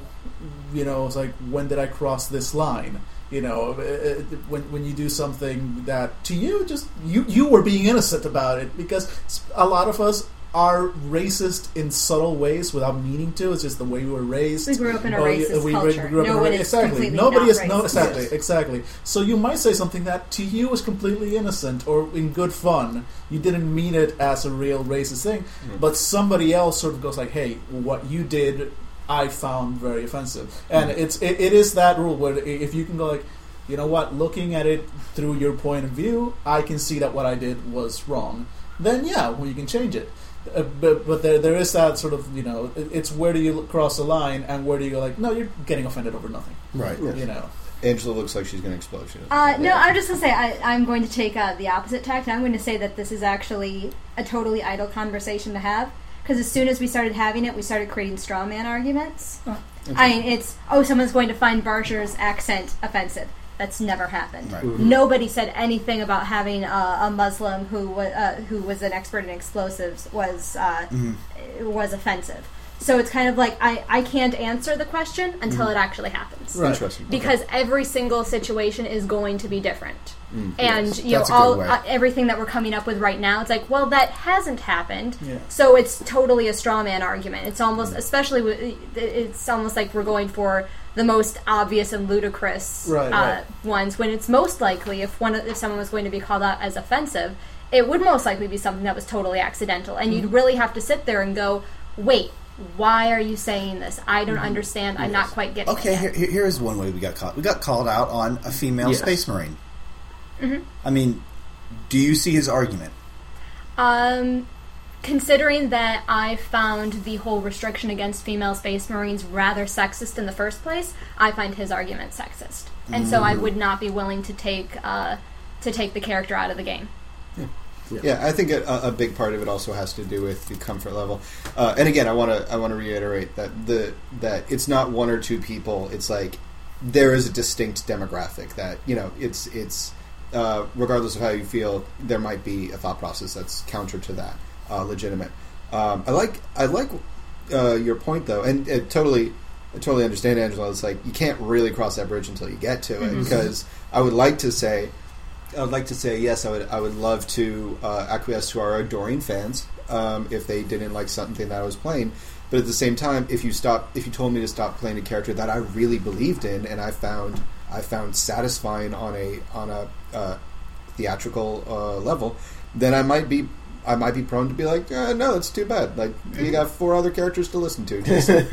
Just drown mine out. Well, we had this, and if you really don't like it, we'll refund your money. Oh wait, it's free. It's free. well, Yes. we did run in this argument. Like in City of Heroes, we had a character who played an African American who was from not New Orleans, but like Louisiana, deep in the bayous, or And some people said he played it well. This guy was white. We knew he was white. Some people thought he played it well, and some people claimed he was doing blackface. Interesting. And it finally ended up saying, okay, we're going to get rid of this character because we didn't want to risk blackface. But it was interesting to say. It's like, so are we just assuming that you can't play a race that's beyond yourself? Because, I have an African American character there in the not in the guild, but in the game that I would love to bring in the guild at one point, or I wanted to bring in the guild at one point. And now I'm worried. It's like I don't know if I'll be able to play an African American well, or if what I feel that's okay is I'm offended because it's clearly blackface.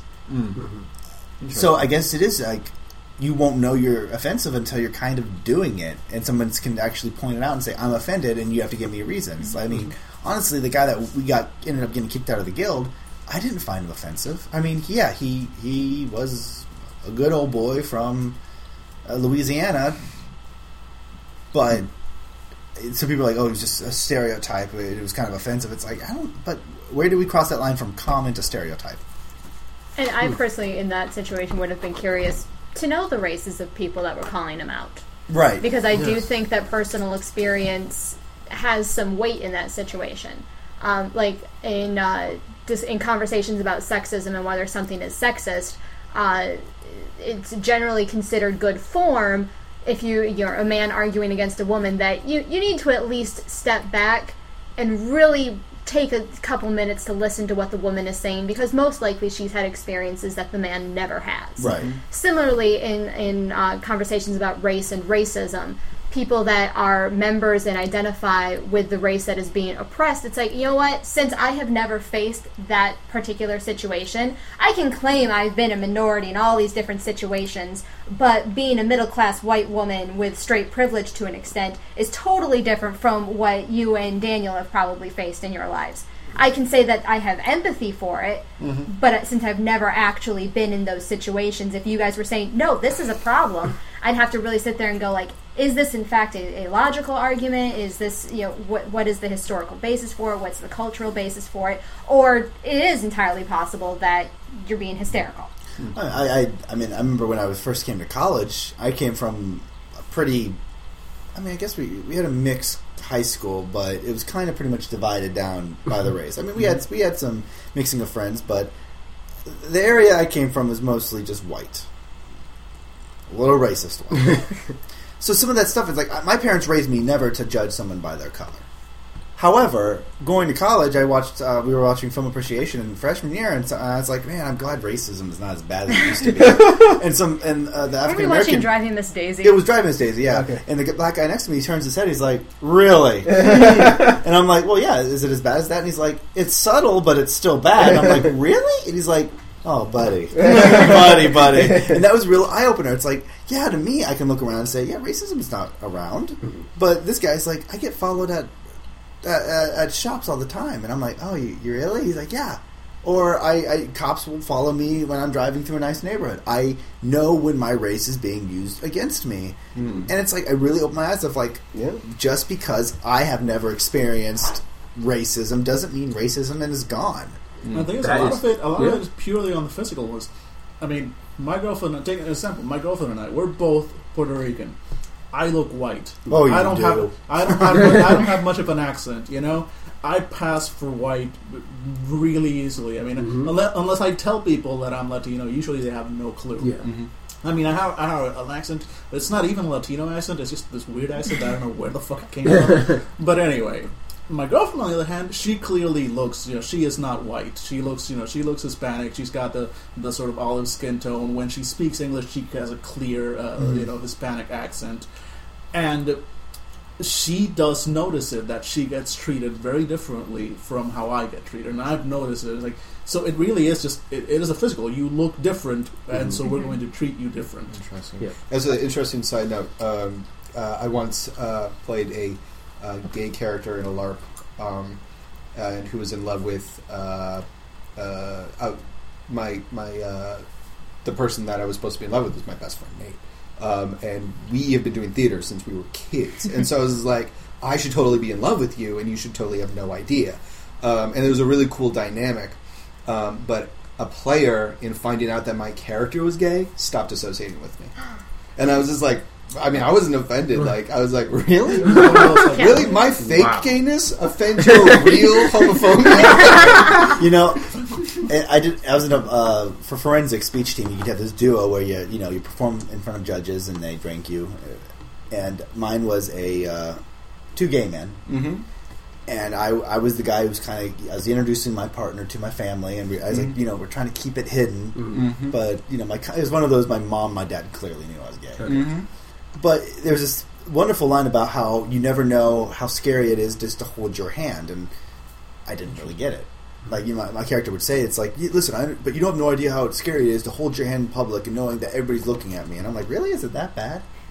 Interesting. And so my teacher's like, we're in the airport, we're about to go to this big tournament. He's like, okay, you're not really getting this. Let's just do this. Hold his hand right now. And I'm like, yeah, I can do that. And as soon as I connected hands on him, he's like, lean against his arm. And he leaned it. I just felt so incredibly uncomfortable. And he's like, just walk through the airport like that. And it was one of the worst and one of the most terrifying experiences in my life because I really did have people looking at me. I have vivid memories. Like, one guy just walked by and says, like, you guys are a fucking disgrace. And we weren't even in, like, some backwoods hick town. We were in Detroit. Yeah. And which isn't, I'm not saying it's, like, gay Mecca. It's not like we were in yeah. San Francisco's airport. But still, it's a larger city. You'd think that you wouldn't have crazy people. Yeah, one of the worst experiences I remember when we were doing it, I'm walking, I just have this, it's one of the worst images in my head is it's like 14-year-old kids and they're laughing at us and pointing as if we're the funniest shit they've ever seen in their entire life. And it was such a huge punch in the gut. It's like, wow, I would have never, just talking about it and say, okay, I guess you don't want to get beat up during this. I mean, I understand it. But then it's like, oh, I'm actually leaning against you, and suddenly everybody around me has the potential of hating me and beating my ass. And it's like, I never experienced this really in my entire life, and it's terrifying. Exactly. I mean, when you talk about discrimination of any sort, most people go to the extreme of violence or of economic, of being denied jobs, stuff like that. But what's really interesting is the basic social network or the basic social safeties that we enjoy and take for granted can be instantly taken away for another kind of person, another demographic. And that's usually what you don't understand unless you actually experience it. Like, for instance, like with feminist perspective, like I learned about feminist law theory, and feminist law theory effectively was about was considering a case from a standard woman's viewpoint, like a normal woman's viewpoint. Like that was, and it seemed like so normal to me. I was like, okay, I'll try to consider myself as a woman when I approach this case. But one of my classmates, explained to me like the nuance that goes into being a female experience, and how much of what I enjoy as a white male in America, it was completely taken away by just changing my gender. Well, Jesus had no idea that I was going to view that NPC's action as a rape threat. Yes. Yeah, exactly. Yeah. Or being catcalled on the street. That is so terrifying. When I walk down the street by myself and I've got guys calling at me, but Billy's never seen it. Because when I'm with Billy, no one messes with me. Because and quite frankly... Just look at him. He's terrifying. Quite frankly, what it comes down to is it's... When a woman is catcalled, that is a man saying that I have possession of you. I have the right to critique how you look. I have the right to say that I like you, and your opinion of me doesn't matter. But when I'm with Billy, I'm possessed by him in those people's minds. Well, and unfortunately, as a guy, part of me is like, no, they're just goofing around. But look at it from the female point of view. I'm walking alone, and 5 guys are saying how hot I am. That has to be a little bit scary.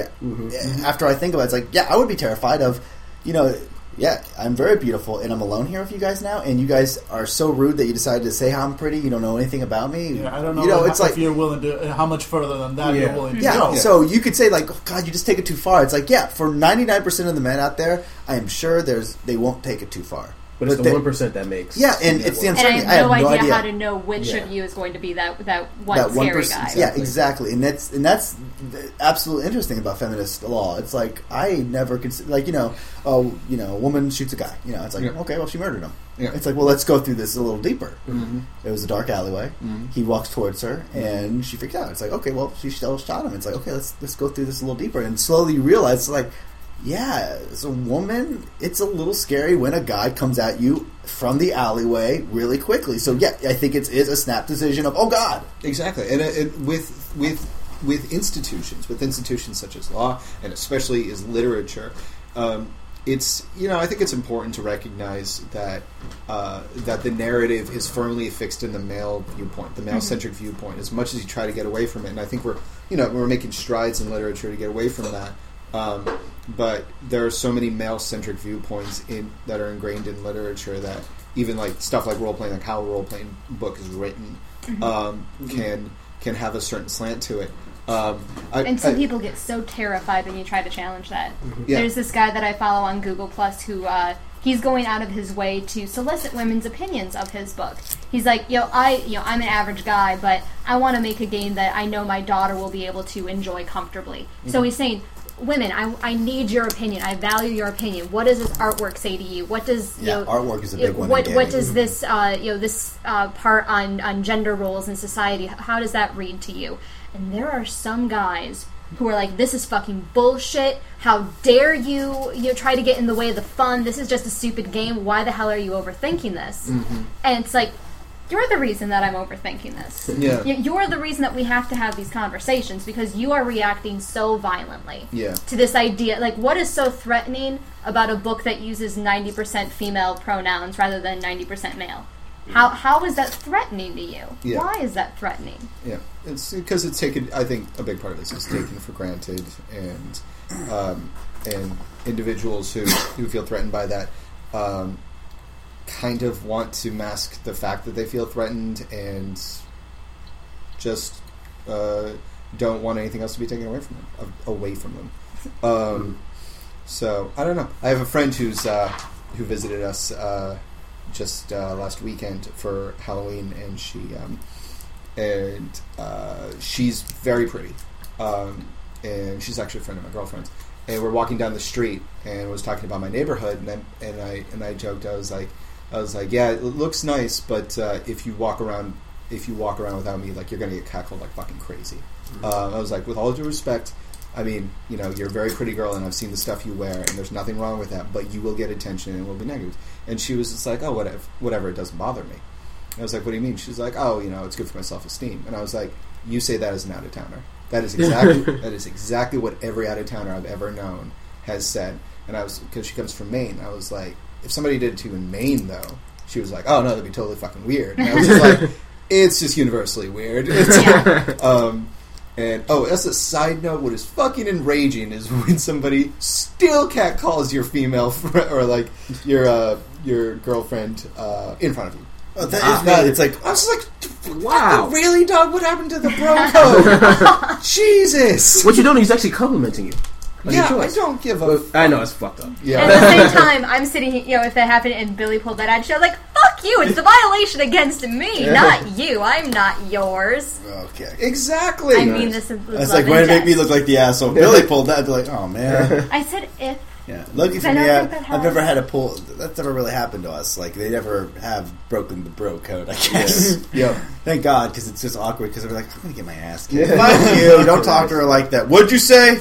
Yeah, fuck. God damn it. Well, of course not. You go like... It's like, and then I give Billy poor heart attacks because I tell him about the times that I stand up against the guys that catcall me, and he's like, you're gonna get beaten on the street. And I'm like, I don't care. Fuck them. How dare they talk to me like that? It's like, honey, just walk away sometimes. These guys are pigs. Yeah.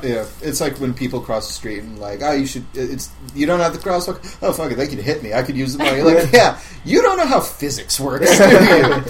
You are not Wolverine. You will not just get back up. So I play him in a video game. Yeah. Video games real life? Yeah. Yes, every time I see a spinning chicken on the street, I pick it up and eat it, and I am immediately healthy again. Really? I just slapped the chicken around until a whole bunch of them come out. Wow, was that a Zelda reference? Yeah. Oh, man. Oh, God. FYI, Zelda Link to the Past, I played that shit for 5 years, and I was still finding secrets. Yeah. Just 5 years later, I'd be like, oh, if I dig in this area, I get an extra ruby? Jesus, this game's awesome. Yep. What about Zelda Link to the Future? Can we do that? Why don't we? Put him in a DeLorean. They're already doing time travel in the Link series. I just saw like the pixel, the 2D art. It has to be 8-bit art. It's 8-bit. I just heard like the Axel or Fox. Dun dun dun dun dun dun. Oh my god! Dun, dun, dun, dun, dun, dun, dun. Oh my god! We did a for and topic hopping. Yeah. But no, let's keep it going. It was a good one. So we're done with the series now. Yeah. Okay. Okay. So just keeping on this. When is artwork too much? I mean, when does it go from? Because this is really challenging. When does it go from? This is a sexy picture to this is a offensively sexy picture. The fucking cover of the Rift's base book. Oh my god, I was just talking about this book. Rifts is a role-playing game with Kevin Sabita as Kevin Sabita is the author, is the illustrator. Man, it's been a while since I've touched that. Yep. Anyways, it should be like this giant Splugorth. Sorry, Splugorth is a big tentacled creature, and they have enslaved women, exclusively really hot enslaved women, as their protectorates. And so, the way that that's it. Yeah, that's it. Yeah. I grew up looking at that book, being like, whatever, Splugorth are totally evil. And like, yeah, they have humor. And I want to say, for the game, like, it is a fucking amazing game in the fact that they literally have dozens and dozens of books, and you can play anything your crazy ass mind can conceive of. Oh yeah, they have they have a fucking supplement for it. But the role of women in that game, with the artwork being what it is abysmal. And if any of you like Rifts, or God forbid are from Palladium Games, I love your stuff. I love Rifts because of its narrative possibility and its system. You need a fucking PhD to make a character. Oh my god, you do! You really feel like you earn it. But when it comes to the role of women in their visual depictions, like, that's got to be. I'm trying to think. Like, it is. Not even Dungeons and Dragons books has that detail. Much. It is like it's so male power fantasy. It's so fucking nuts how male power fantasy that shit is. So that would be my answer. Anyway. Yeah. No, I'm just wondering. I like. Let's say, how about this? Warhammer 40K. Yes. I love their art. I think Warhammer 40K does great art because most of it is everybody looks just.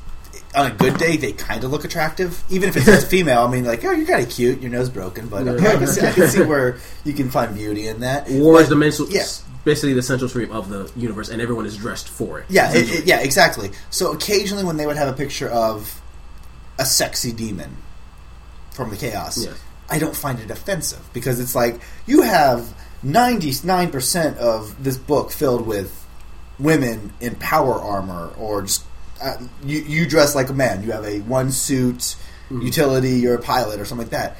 I'm okay with you having some sexy pictures out there. And honestly, there are some sexy pictures of men in the Warhammer game where they're shirtless. If it is some sort of lust demon, Yeah, I don't. You're not gonna have a lust demon in a park. Yeah, I don't mind having. It depends on the quantity. Now I wish I knew how to draw, because I would totally draw. Listeners, if any one of you draws me a lust demon in a parka, I will love you forever. But I think it's a quantity. If, like you said, a Rift, 99% of all their drawings are filled with, if they have a woman, they don't have clothing on, then it is a problem. I don't mind a sexy image. I don't really need to see it on the cover. You probably shouldn't put it out there. But if you have a sexy image in a book, that's fine. But if they're all that way, that's when it gets a problem with me. And it's such a reductive definition of sexy, because it says that women are sexy when they aren't wearing clothes. I'm not going to argue with that. I mean, but it is not the only time that women are sexy. They're not. So there's I think it's on WordPress, but it's women in badass armor, women in reasonable armor. Right. And so many of them, they're still gorgeous women, but you know what? They're dressed to actually go to war, and not only are they dressed to go to war, but they're posed as if they are venerable fighters. Right. When they're using their sword as a stripper pole, it's like, it doesn't matter that you're covered in plate mail, you still look like a fucking stripper. Right. And that's why I like about Warhammer 40K. Most of it all looks like, the only time I can think of an overly sexualized picture is when it's like a demon. It's like, well, that's your kind of a role to be a temptress, and the reason you're dressed like that is not because you're a demon. You don't wear armor. You're just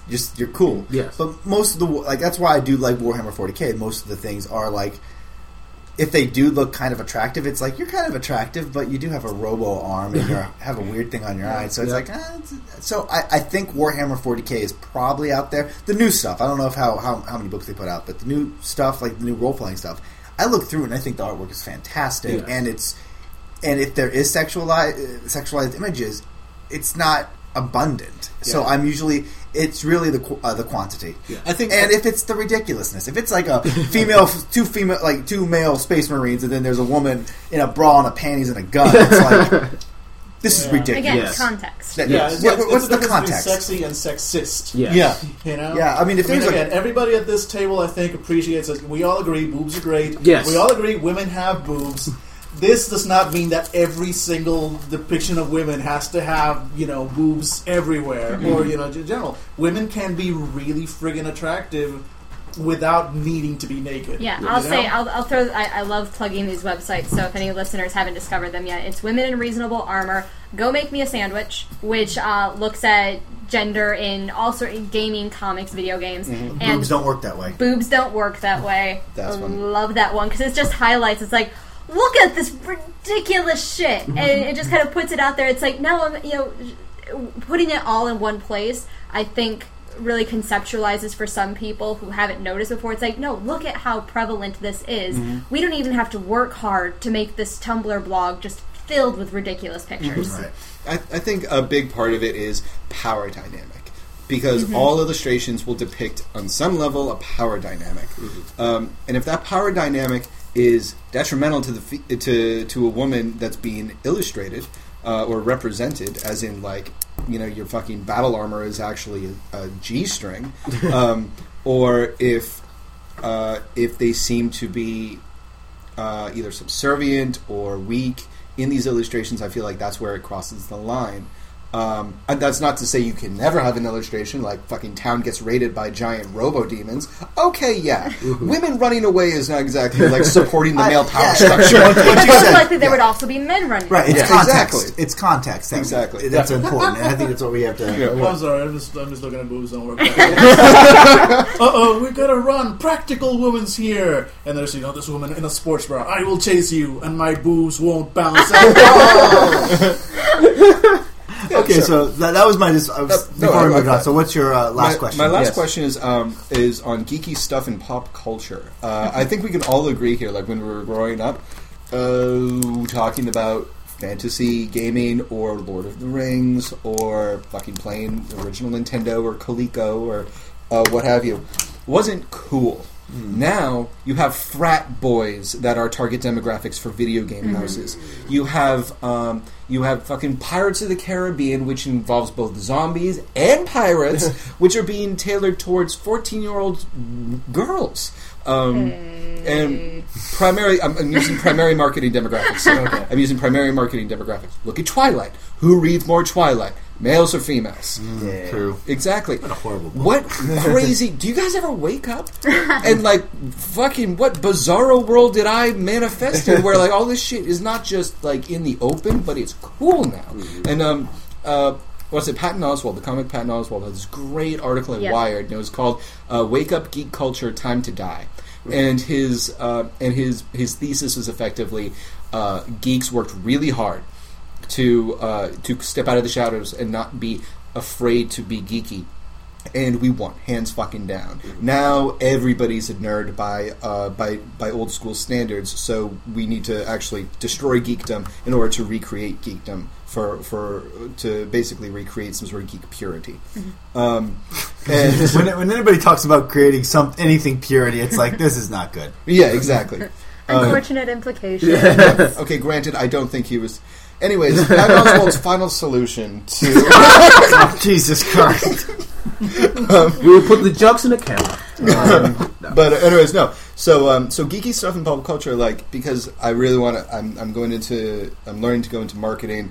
I want to be part of the geek culture, like marketing sphere. Don't we all? I mean, that's all awesome. Yeah, it's true. I love it when advertisements or mini games or any sort of marketing, like for a video game or a game, or like affects me. I love that shit. But then I realized, like, I'm not reading this. I'm not looking at this poster in some comic book shop. I'm on the fucking R train, and it's just like World of Warcraft 7. Like, really? Like, we've just come so far. There's so much of it. And I guess my question is, do you think that this has a positive or negative influence on geek culture? And my second part of that question is, where are the taboos that still remain? I would say that... Well, we talked about this in We- a couple we- of yeah. Geeks right after Patton Oswalt's article came out, Right on. and we disagreed with him. Yeah, we ended up saying that I thought there's nothing but good can come out with people, more people accepting this. I mean, if you want like purity and that the good old days, I think you're looking at it through rose-colored glasses. Wasn't it great back in the day when you had to play alone in your basement? It's like, are you shitting me? No, it's great to be able to communicate, but not only that, it's kind of hard to keep anything isolated now with the internet as it is. Maybe geek culture hasn't expanded as much. We've just realized there's a lot more of us than what we expected. I mean, we have entire chat rooms that we can go to now and talk about Twilight. And you're like, oh my god, you're a Twilight? Yeah, I'm a business executive. Oh, I'm a 14-year-old girl. And then it gets a little awkward. And then we actually have to go ask someone to take a seat because I'm Chris Hansen. Yeah, but it just allows for people with the internet. It's just like allows everybody to link. I mean, me and Angela's our huge thing was Animorphs. Yeah. Anybody remember Animorphs? Oh god, yes. Yeah, the books.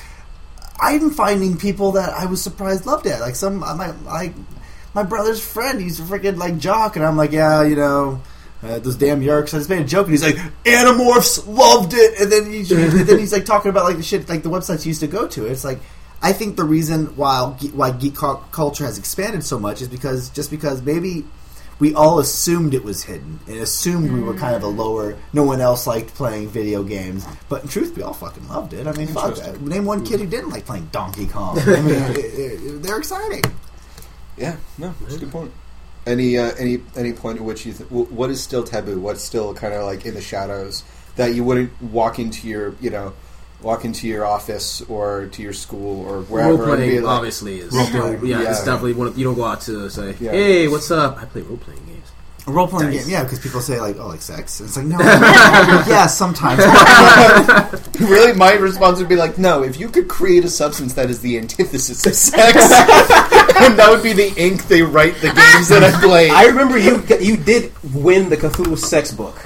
I did win the Cthulhu sex book, but I didn't win my role-playing. Why haven't we heard this yet? Because I gave it away.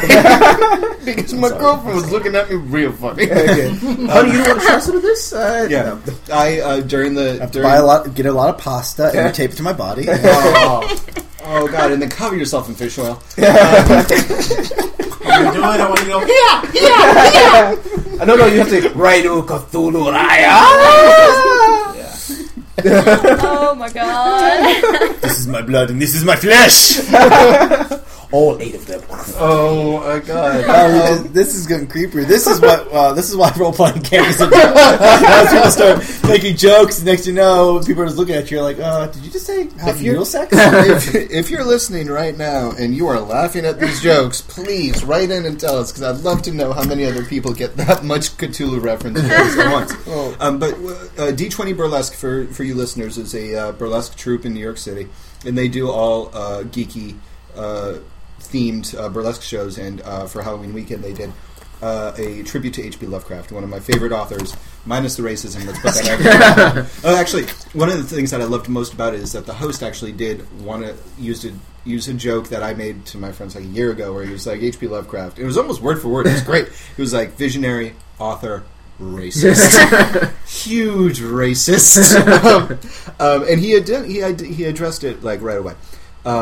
The show is good. At one point, there was a trivia contest. I answered one of the questions, so I got to go up on stage. And then the trivia questions were brilliant. They were phrased in the form of a Craigslist ad, and you had to name what story it was from. And so it would be like real estate. This antique 17th century European New England home was once housed to the greatest violinist, blah, blah, blah, blah, blah. And I would just be like, oh, it's that. And so I won a bag and a book in it, and the book was a magazine called Cthulhu Sex, Volume 2. Volume 2. I looked through it very briefly. It looked pretty much like Lovecraft erotica, effectively. It would be like, not Escher, who's the... not MC Escher, who's the dude who just... Geiger? Yeah, it was like Geiger erotica.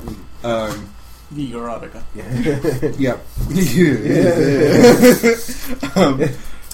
Let's face it. Almost all of Giger's art is thinly veiled erotica. Anyway. Oh, absolutely, absolutely. Sometimes not so thinly veiled. So, anyways, don't you hate it when people start talking about shit and you're like, I know that name. Don't look it up on the guy who designed basically Aliens, and the sort of the designer that just gave Aliens that look. Look. Yeah. Yes. Oh, yes. You ever see Species? Yes. Also did not. Yes. Are you just nodding your head to it or saying like, Yes. have you ever been black? Yes. It's like, yes, I've seen all these things. Please don't revoke my geek card. Please don't. Okay, yeah, I know what you're talking about now, but for a while, it's like, I have no idea what they're talking about, so I just say, I can't add anything. Yeah. I don't want to look like I'm just stupid, so yes! It's all right. You're so right. All right. But Totally. anyways, yeah, for stuff that's in geek culture, role playing, absolutely. Yes. Which is funny because what we're doing right now is antithetical to that, or is contradictory to that, because we want this to become more popular. I would love for there to be a large group of followers. I would love for us to go to have like a fucking to host a trivia night at a bar or something like that, and have 50 people show up and all know who we are and stuff like that. Yes. But the You want fact to be that famous. Yes. no, I don't want to be famous. I want to be internet famous. I want to be interwebs famous. I don't think I know 50 people, period, including my family.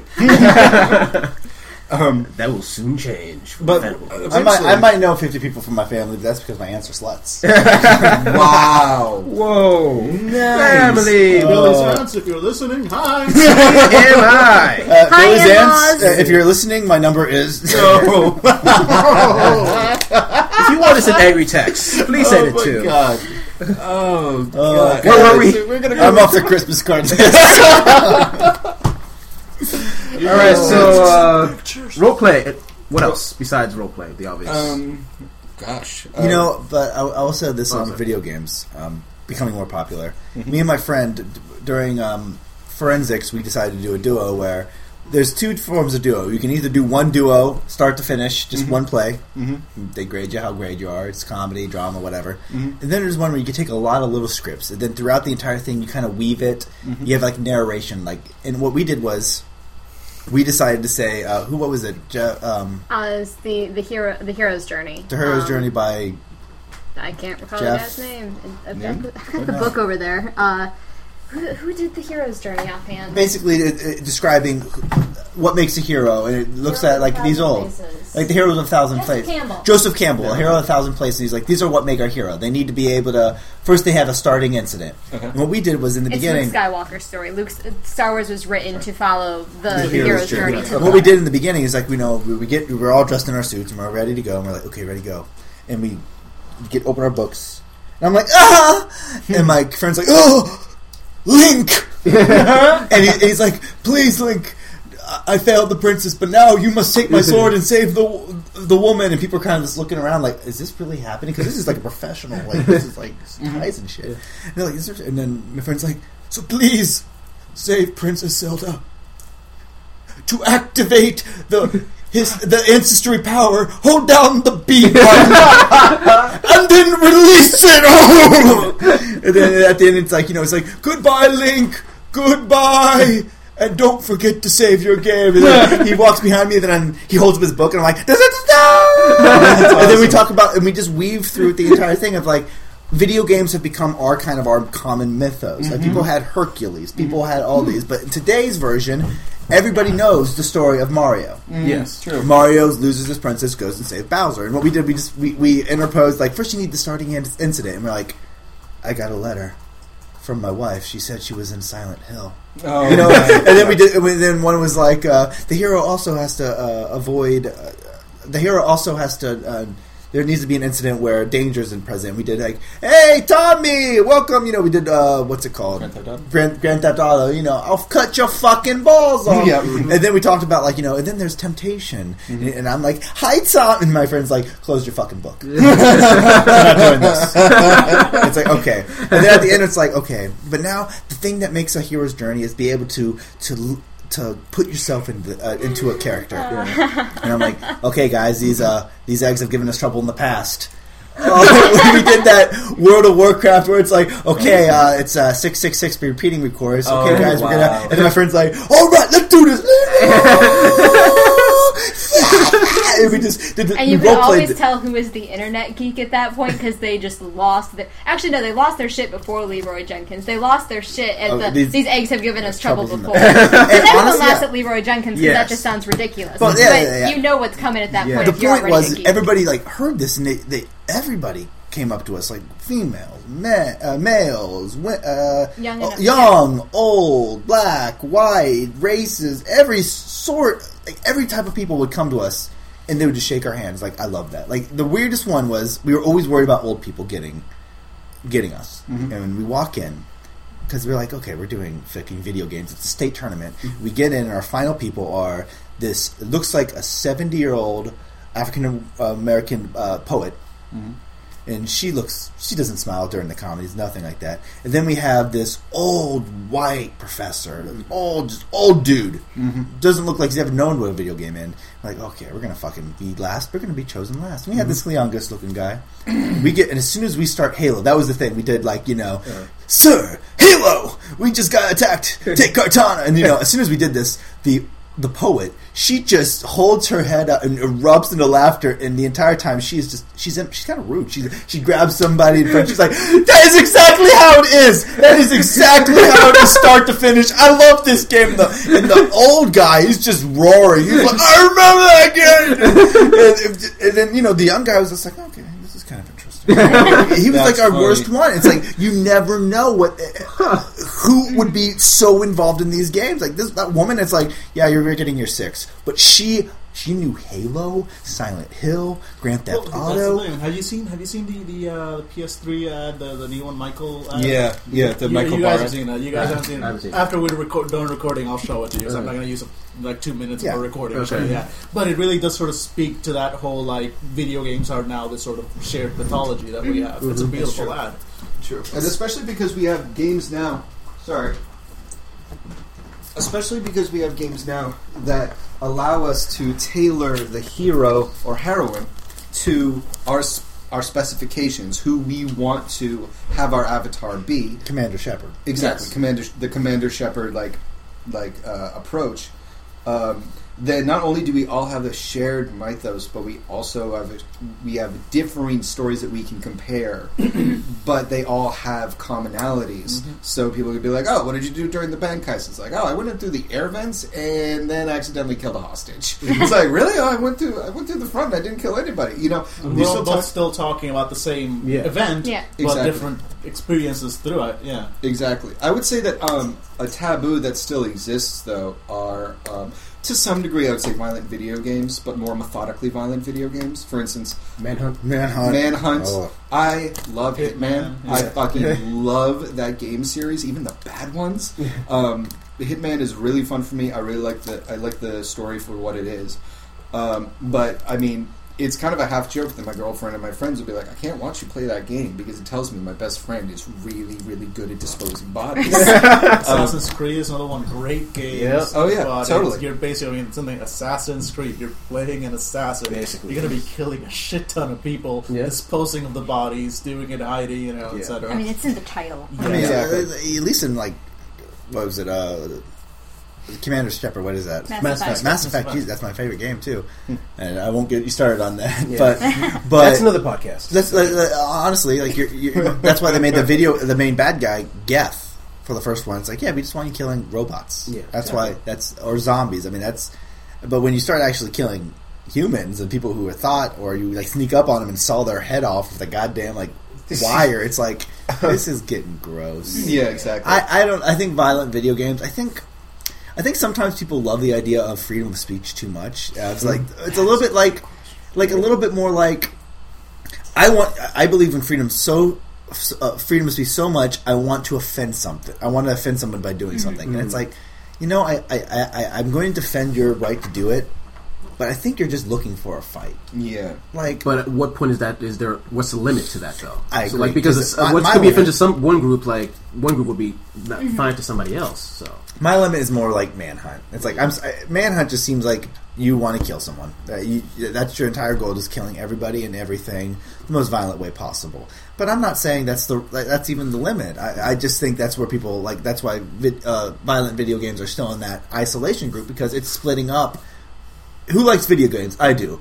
Who likes video games where you kill people? Okay, we lost some people. Who likes video games when you can saw them in half with a friggin' chainsaw? Okay. Who likes doing it when you can actually take off their heads and have sex with it? It's like it starts dividing it up, and I think that's why we have those the factions of no, I'm okay with this because I don't. This is just a video game, Mhm. or I'm okay with this because I'm not okay with this because that's teaching kids that You can beat an old woman to death with a rubber dildo. exactly.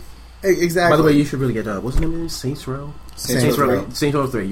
You're actually able to do that with a giant black dildo. Yep. Yep. Yep. Yep. That happens. Yep. Yep. People. Here's my favorite part about finding that shit out in video games is that people, good, honest, hardworking people, had to illustrate that. They had how was work today, honey? Well, let me tell you what my new job is. It is to illustrate the light that reflects off of a blood-soaked black dildo as it repeatedly collapses the skull of a victim. Yeah. Duke Nukem 3D. I mean, Duke Nukem, the first one. I mean, Okay. Yeah. the new one that they have coming out that they had come out, Duke Yeah, Nukem yeah. Forever. Yes. Oh yeah. That's a little bit. I loved to do Duke Nukem as a kid. I liked a lot of things as a 16-year-old. But Duke Nukem 3D was fantastic when I played it. I was 12. yeah, or but 13. when I played Duke Nukem Yeah. Forever, it felt a little bit like this is exactly the way. I mean, it was exactly how I remember it. If that, But I guess if I this grew- game had come out when you were 13, you would have been all over Yeah, it. Yes. but I guess I Yeah. kind of just grew. It's so let me see. He's a womanizer. It felt like he was collecting women the entire time. It wasn't Catch 'em ideal. Yeah, it's like it wasn't ideal for me. I didn't enjoy it, and that was kind of a weird demographic of I'm fully. That's what Duke Nukem's about, drinking and women. And then when I actually see it when I'm grown up, it's like, I'm not saying he can't be a womanizer, but does he have to make them all trophies? Just as in, And if that horse? is what Duke Nukem's all about, I guess I outgrew it. Yeah, I guess I grew it. That's sometimes people forget. It's you can't outgrow shit. There's nothing worse than playing a video game that you used to play when you were younger and being like, whoa. What the fuck was I thinking? Yeah, exactly. It's hard enough. I know that there are people who are staunchly against video games, and I can understand their viewpoints on some levels. But playing some of the older games that I used to play when I was a kid or a teenager, going back and revisiting them and being like, oh yeah, this shit is totally fucking inappropriate and taught me a totally immoral thing. And it is a wonder that I am capable of sustaining long-lasting relationships with anyone. Considering that this was my favorite game, Duke Nukem. Another one was Shadow Warrior. It was a first-person shooter where you played Wang. And he was talked in the first person with a really bad accent. I was so sheltered as a kid. Totally could not play the violent video games. My family was Mario all the way. Your brother found out that you were playing Oh my god, Grand my Theft brother, Auto, yeah. and I was the enemy there. Oh yeah. Yeah. My brother did not like it when he found out that I'd played Grand Theft Auto. I was in college, for goodness sake, but it was just that was how strict it was in my family. Mhm. It's no, we do not play violent video games. Yeah. And so, my brother just absorbed that. So when it was my parents didn't care when I was an adult because they trust me at this point. Mhm. And I was 19 and out of their house, whatever. Yeah. My brother was just no, you don't do that. Who gave you that game? Billy, I hate him. This guy. That must have been. Did he speak at your wedding? That would have been awesome. No, it's a This complicated douchebag. thing. But Yeah. Corrupted my. What was I going to say? Shit, David, focus. I think that violent video games played by adults, cool. I think, and I might get a lot of hate mail for this, or we might get some flames. But I think California's ruling that there doesn't need to be any oversight for violent video games because they're a freedom of speech. I think that's wrong. I do too.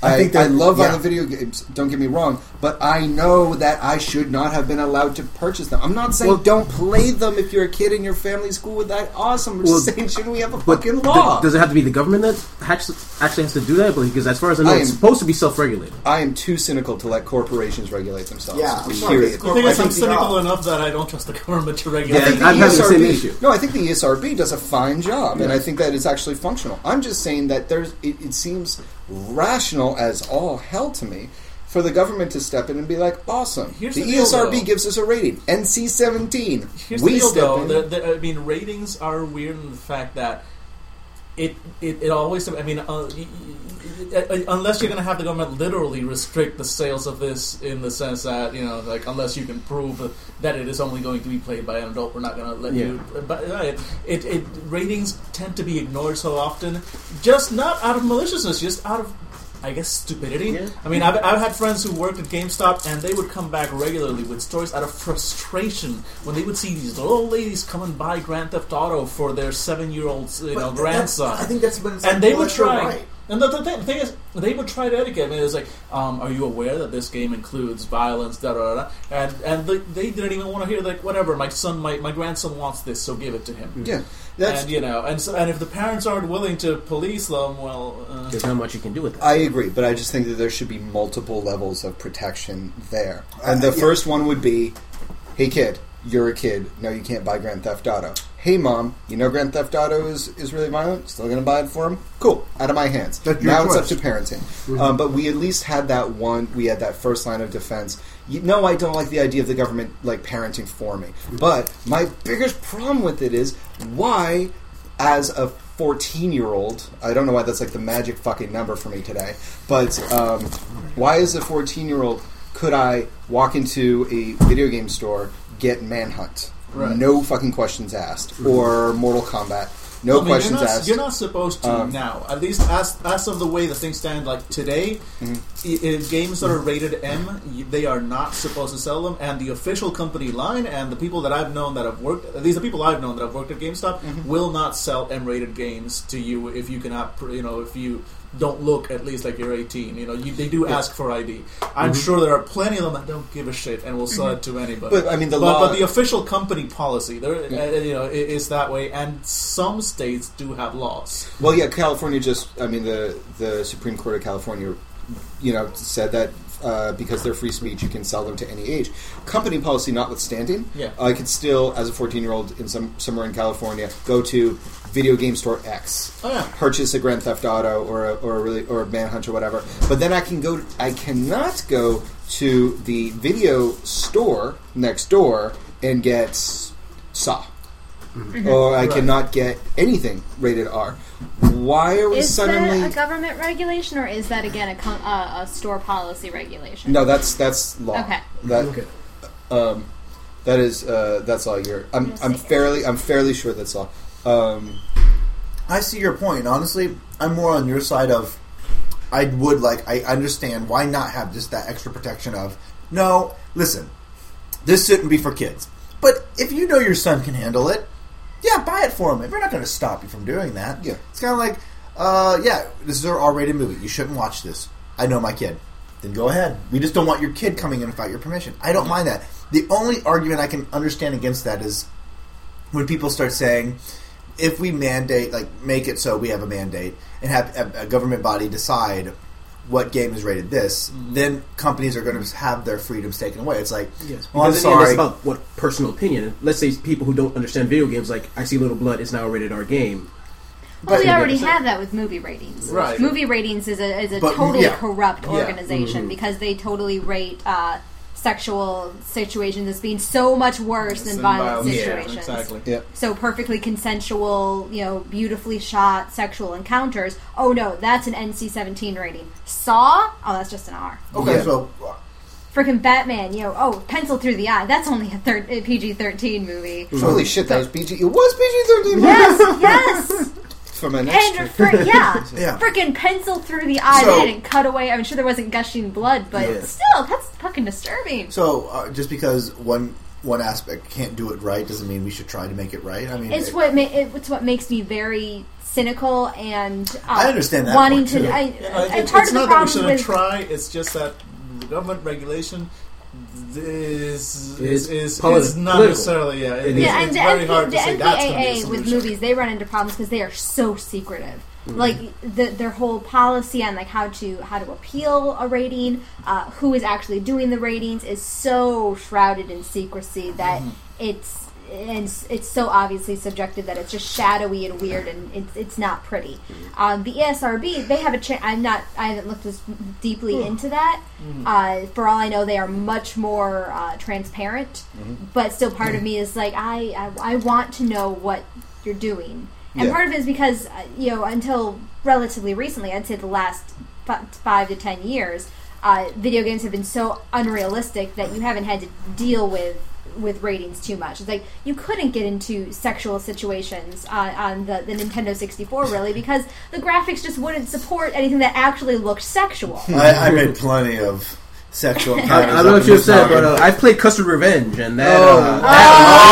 That's okay. No, it's like, I know what you're saying. At the same time, never underestimate the ability of a 13, 14-year-old boy to sexualize something. But again, that's in your head, and I can't police that. Yes. And quite frankly, do not underestimate the 13 to 14-year-old girl Twilight. Just saying. I do not think that teenage boys have the monopoly on hormones True. there. Very true. No, but we do have the monopoly on tissues. Anyway. Oh, burn. It's really gross, by the way. Yeah. But because it's almost 11 o'clock at night, why the hell not? Oh, wow. Yeah, it's 10:30. Okay. Well, if you think about it, guys, when it gets to 12, it'll be, when it gets to 1, that's when it goes No, back. at 2 a.m. It's now 2 Dude, it's 2 have you a.m. the guys? second The time. point is, have you guys had your riboflavin today yet? What? Am I the only one who ever watched The Adventures of Pete and Pete? Oh Pete my and god! Pete's. Oh! Yeah, my friend went to school with him, with young people. What? Oh my god! Yeah, when you buy weed off of young people, you know that you've arrived. Like every That's the whole thing. You know, the fallback. It's your one chance a year where you get to redo that hour over. You get time travel, but you have to stock up on your riboflavin so you can survive the time travel trip. But you do that hour, I barely remember any of the episodes. and then it gets rebooted, and you get to get away whatever you want during that hour because then it goes back, and you get that amazing. second chance again. That's Brilliant. And that episode has stuck with me all my life. Clearly. The only thing I remember is the mom had a metal plate in her head, which you could transmit Yep. radio signals. Yes. And I Michelle remember Trachtenberg with her always broken arm. Oh, yeah. Yep. That's like Mia. I just remember Artie, the strongest man in the world. And of course, the fact that Petunia got in the credits, she had her own credits, the little pizza tattoo. Yeah. Oh, yeah. Man, Nickelodeon had some great shows back Yes. in the day. Okay, Oh so my god. All right, we should do another episode I about that. I do understand the point. Here's the thing. I understand both points. I think there should be something out there to keep kids from getting some of these grotesque images. Have you seen some of the Mortal Kombat where they grab Sonya's legs and rip her apart and everything falls? Yeah. It's like, okay, listen, I'm all about violent video games, but I don't want my kid playing that. And I need to please myself, but you can't. The kids are sneaky sons of bitches. Yeah, exactly. Oh, yeah. If I was a kid and I wanted to see a rated R movie, I found a way to do it. Oh, yeah. It would have been a lot easier if they would just let me see it. Right. I mean, so I think there is something that we should be able to do. However, do I trust the government to do it? I'd like to say I do, but do I trust a corporation? I haven't seen a really strong advocate for, say, the movie industry. I don't think the movie industry does it right, but I think there is something that we can fall to figure out some way to police Well, I mean, here's sales the of deal video with the games. ESRB. The ESRB was formed proactively by the video game company. They were not required by the government, but they were formed proactively to avoid the threat of government regulation because of the video game industry were we don't want the government coming and telling us what we can and can't make. So they proactively sort of created the ESRB and tried to be good about it. Yeah, and they have a vested interest in doing a good job because if they don't do a good job, the government will step in and restrict and then them. you have more of a political entity governing video games. Two things come to mind with this. One, I think that, and there it goes. Okay. No, okay. One. This has been Fennable. One is that when it comes to companies like GameStop having company policy that they won't sell games to certain underage individuals. I like that, but I know companies too well to believe anything other than the basic premise of a company is to make money at all costs. Companies do not have who's staffing it. A bunch of people who are working minimum wage probably don't give a shit about the job. Those aren't the people you want as your gatekeepers because they don't care about violating company policy. Exactly. I mean, and again, people I've known that work with stuff that do care, but I mean, they've told me stories about when a parent will come and buy a game and they're like, I really shouldn't, and the parent will yell at them. They're like, no, you give me that game. or It's vice not your versa. fault. So in some Well, times, and it is not your call. so sometimes know, you can't blame people who decide, I'm not going to card at all because I don't want to deal with irate that's parents. the thing. And I mean, again, the companies do have, as much as we want to just say the corporations are just completely greedy, they are.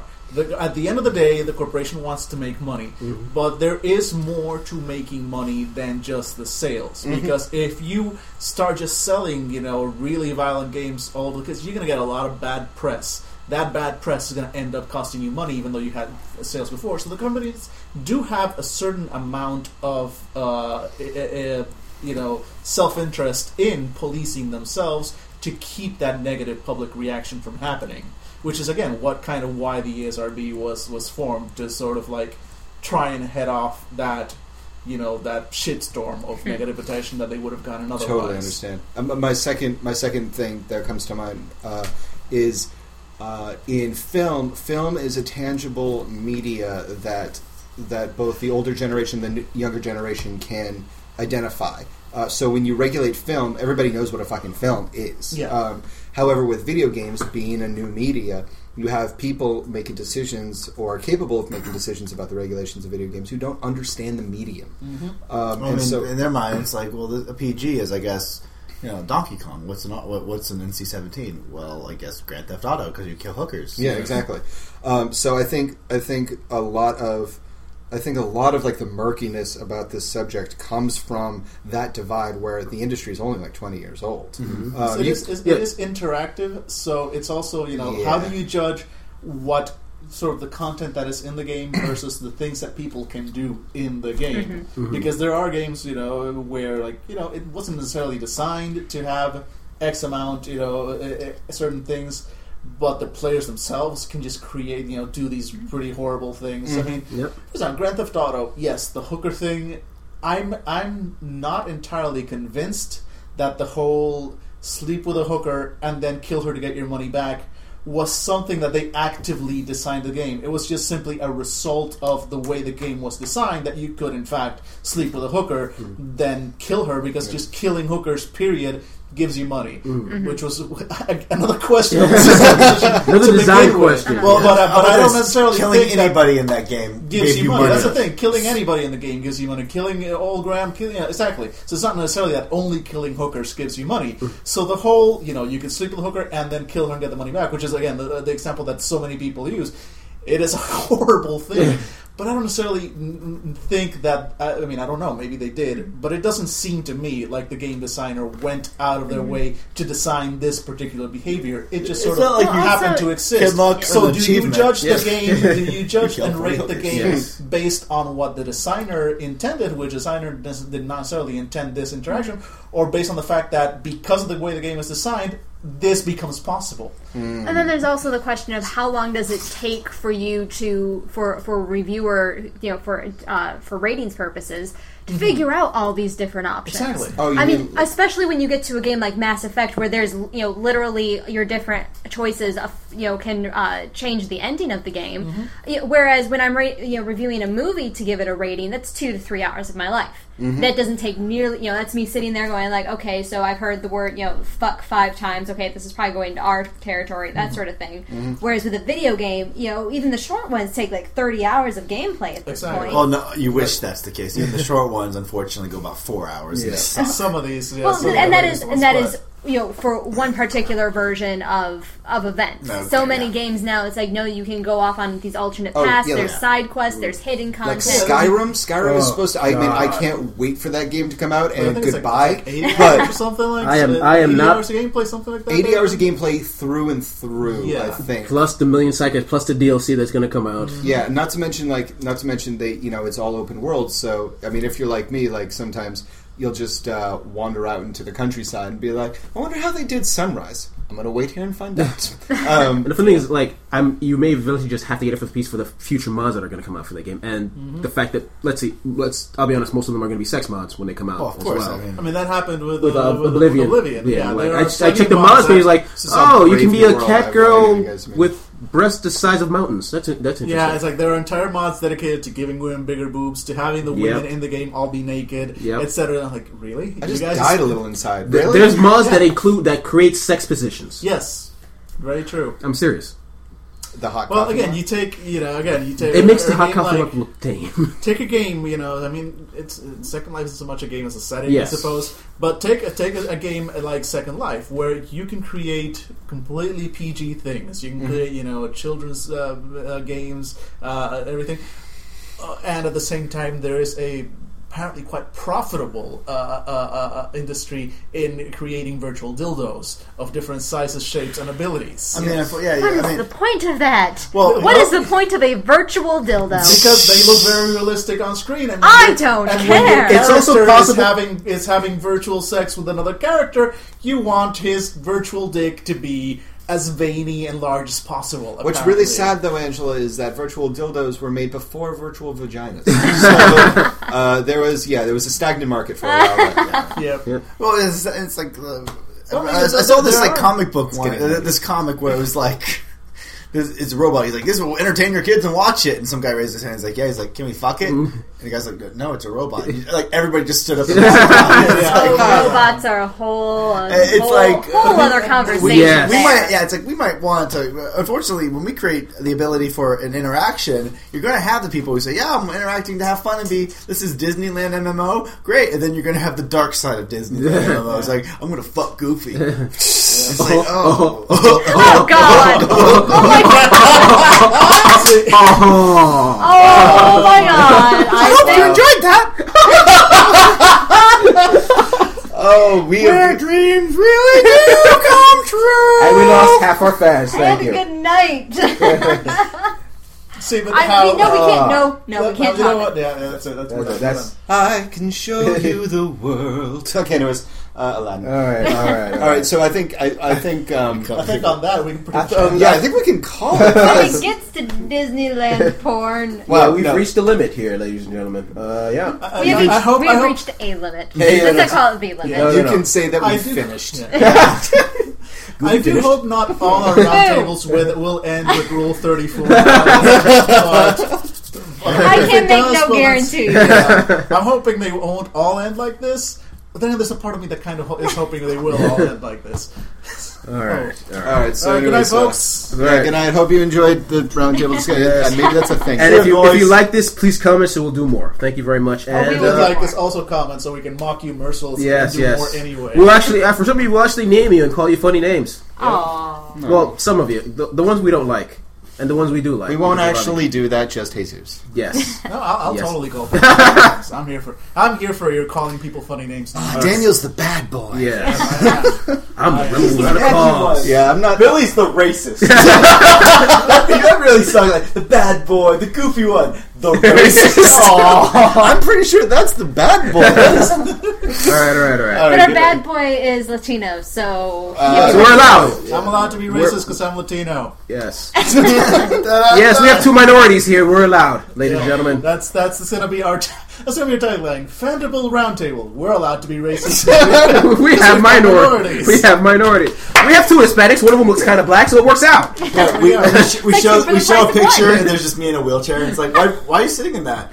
Just it'll help us out in the long run.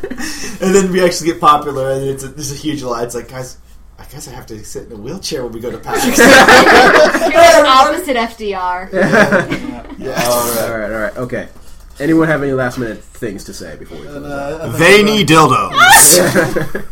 we're done being We've offensive been for sober the entire time for this. I want to make this clear. We gotta do this when we're drunk. Then it'll get interesting. Oh dear God. Yeah. Then I hear the recording next day, and now we'll delete it and never have you guys listen to it ever again. That'll be awesome. All right, I'm Done. closing out. Thank you all for listening, and hopefully we'll have more in the future. Let's make racist T-shirts. Closing down now.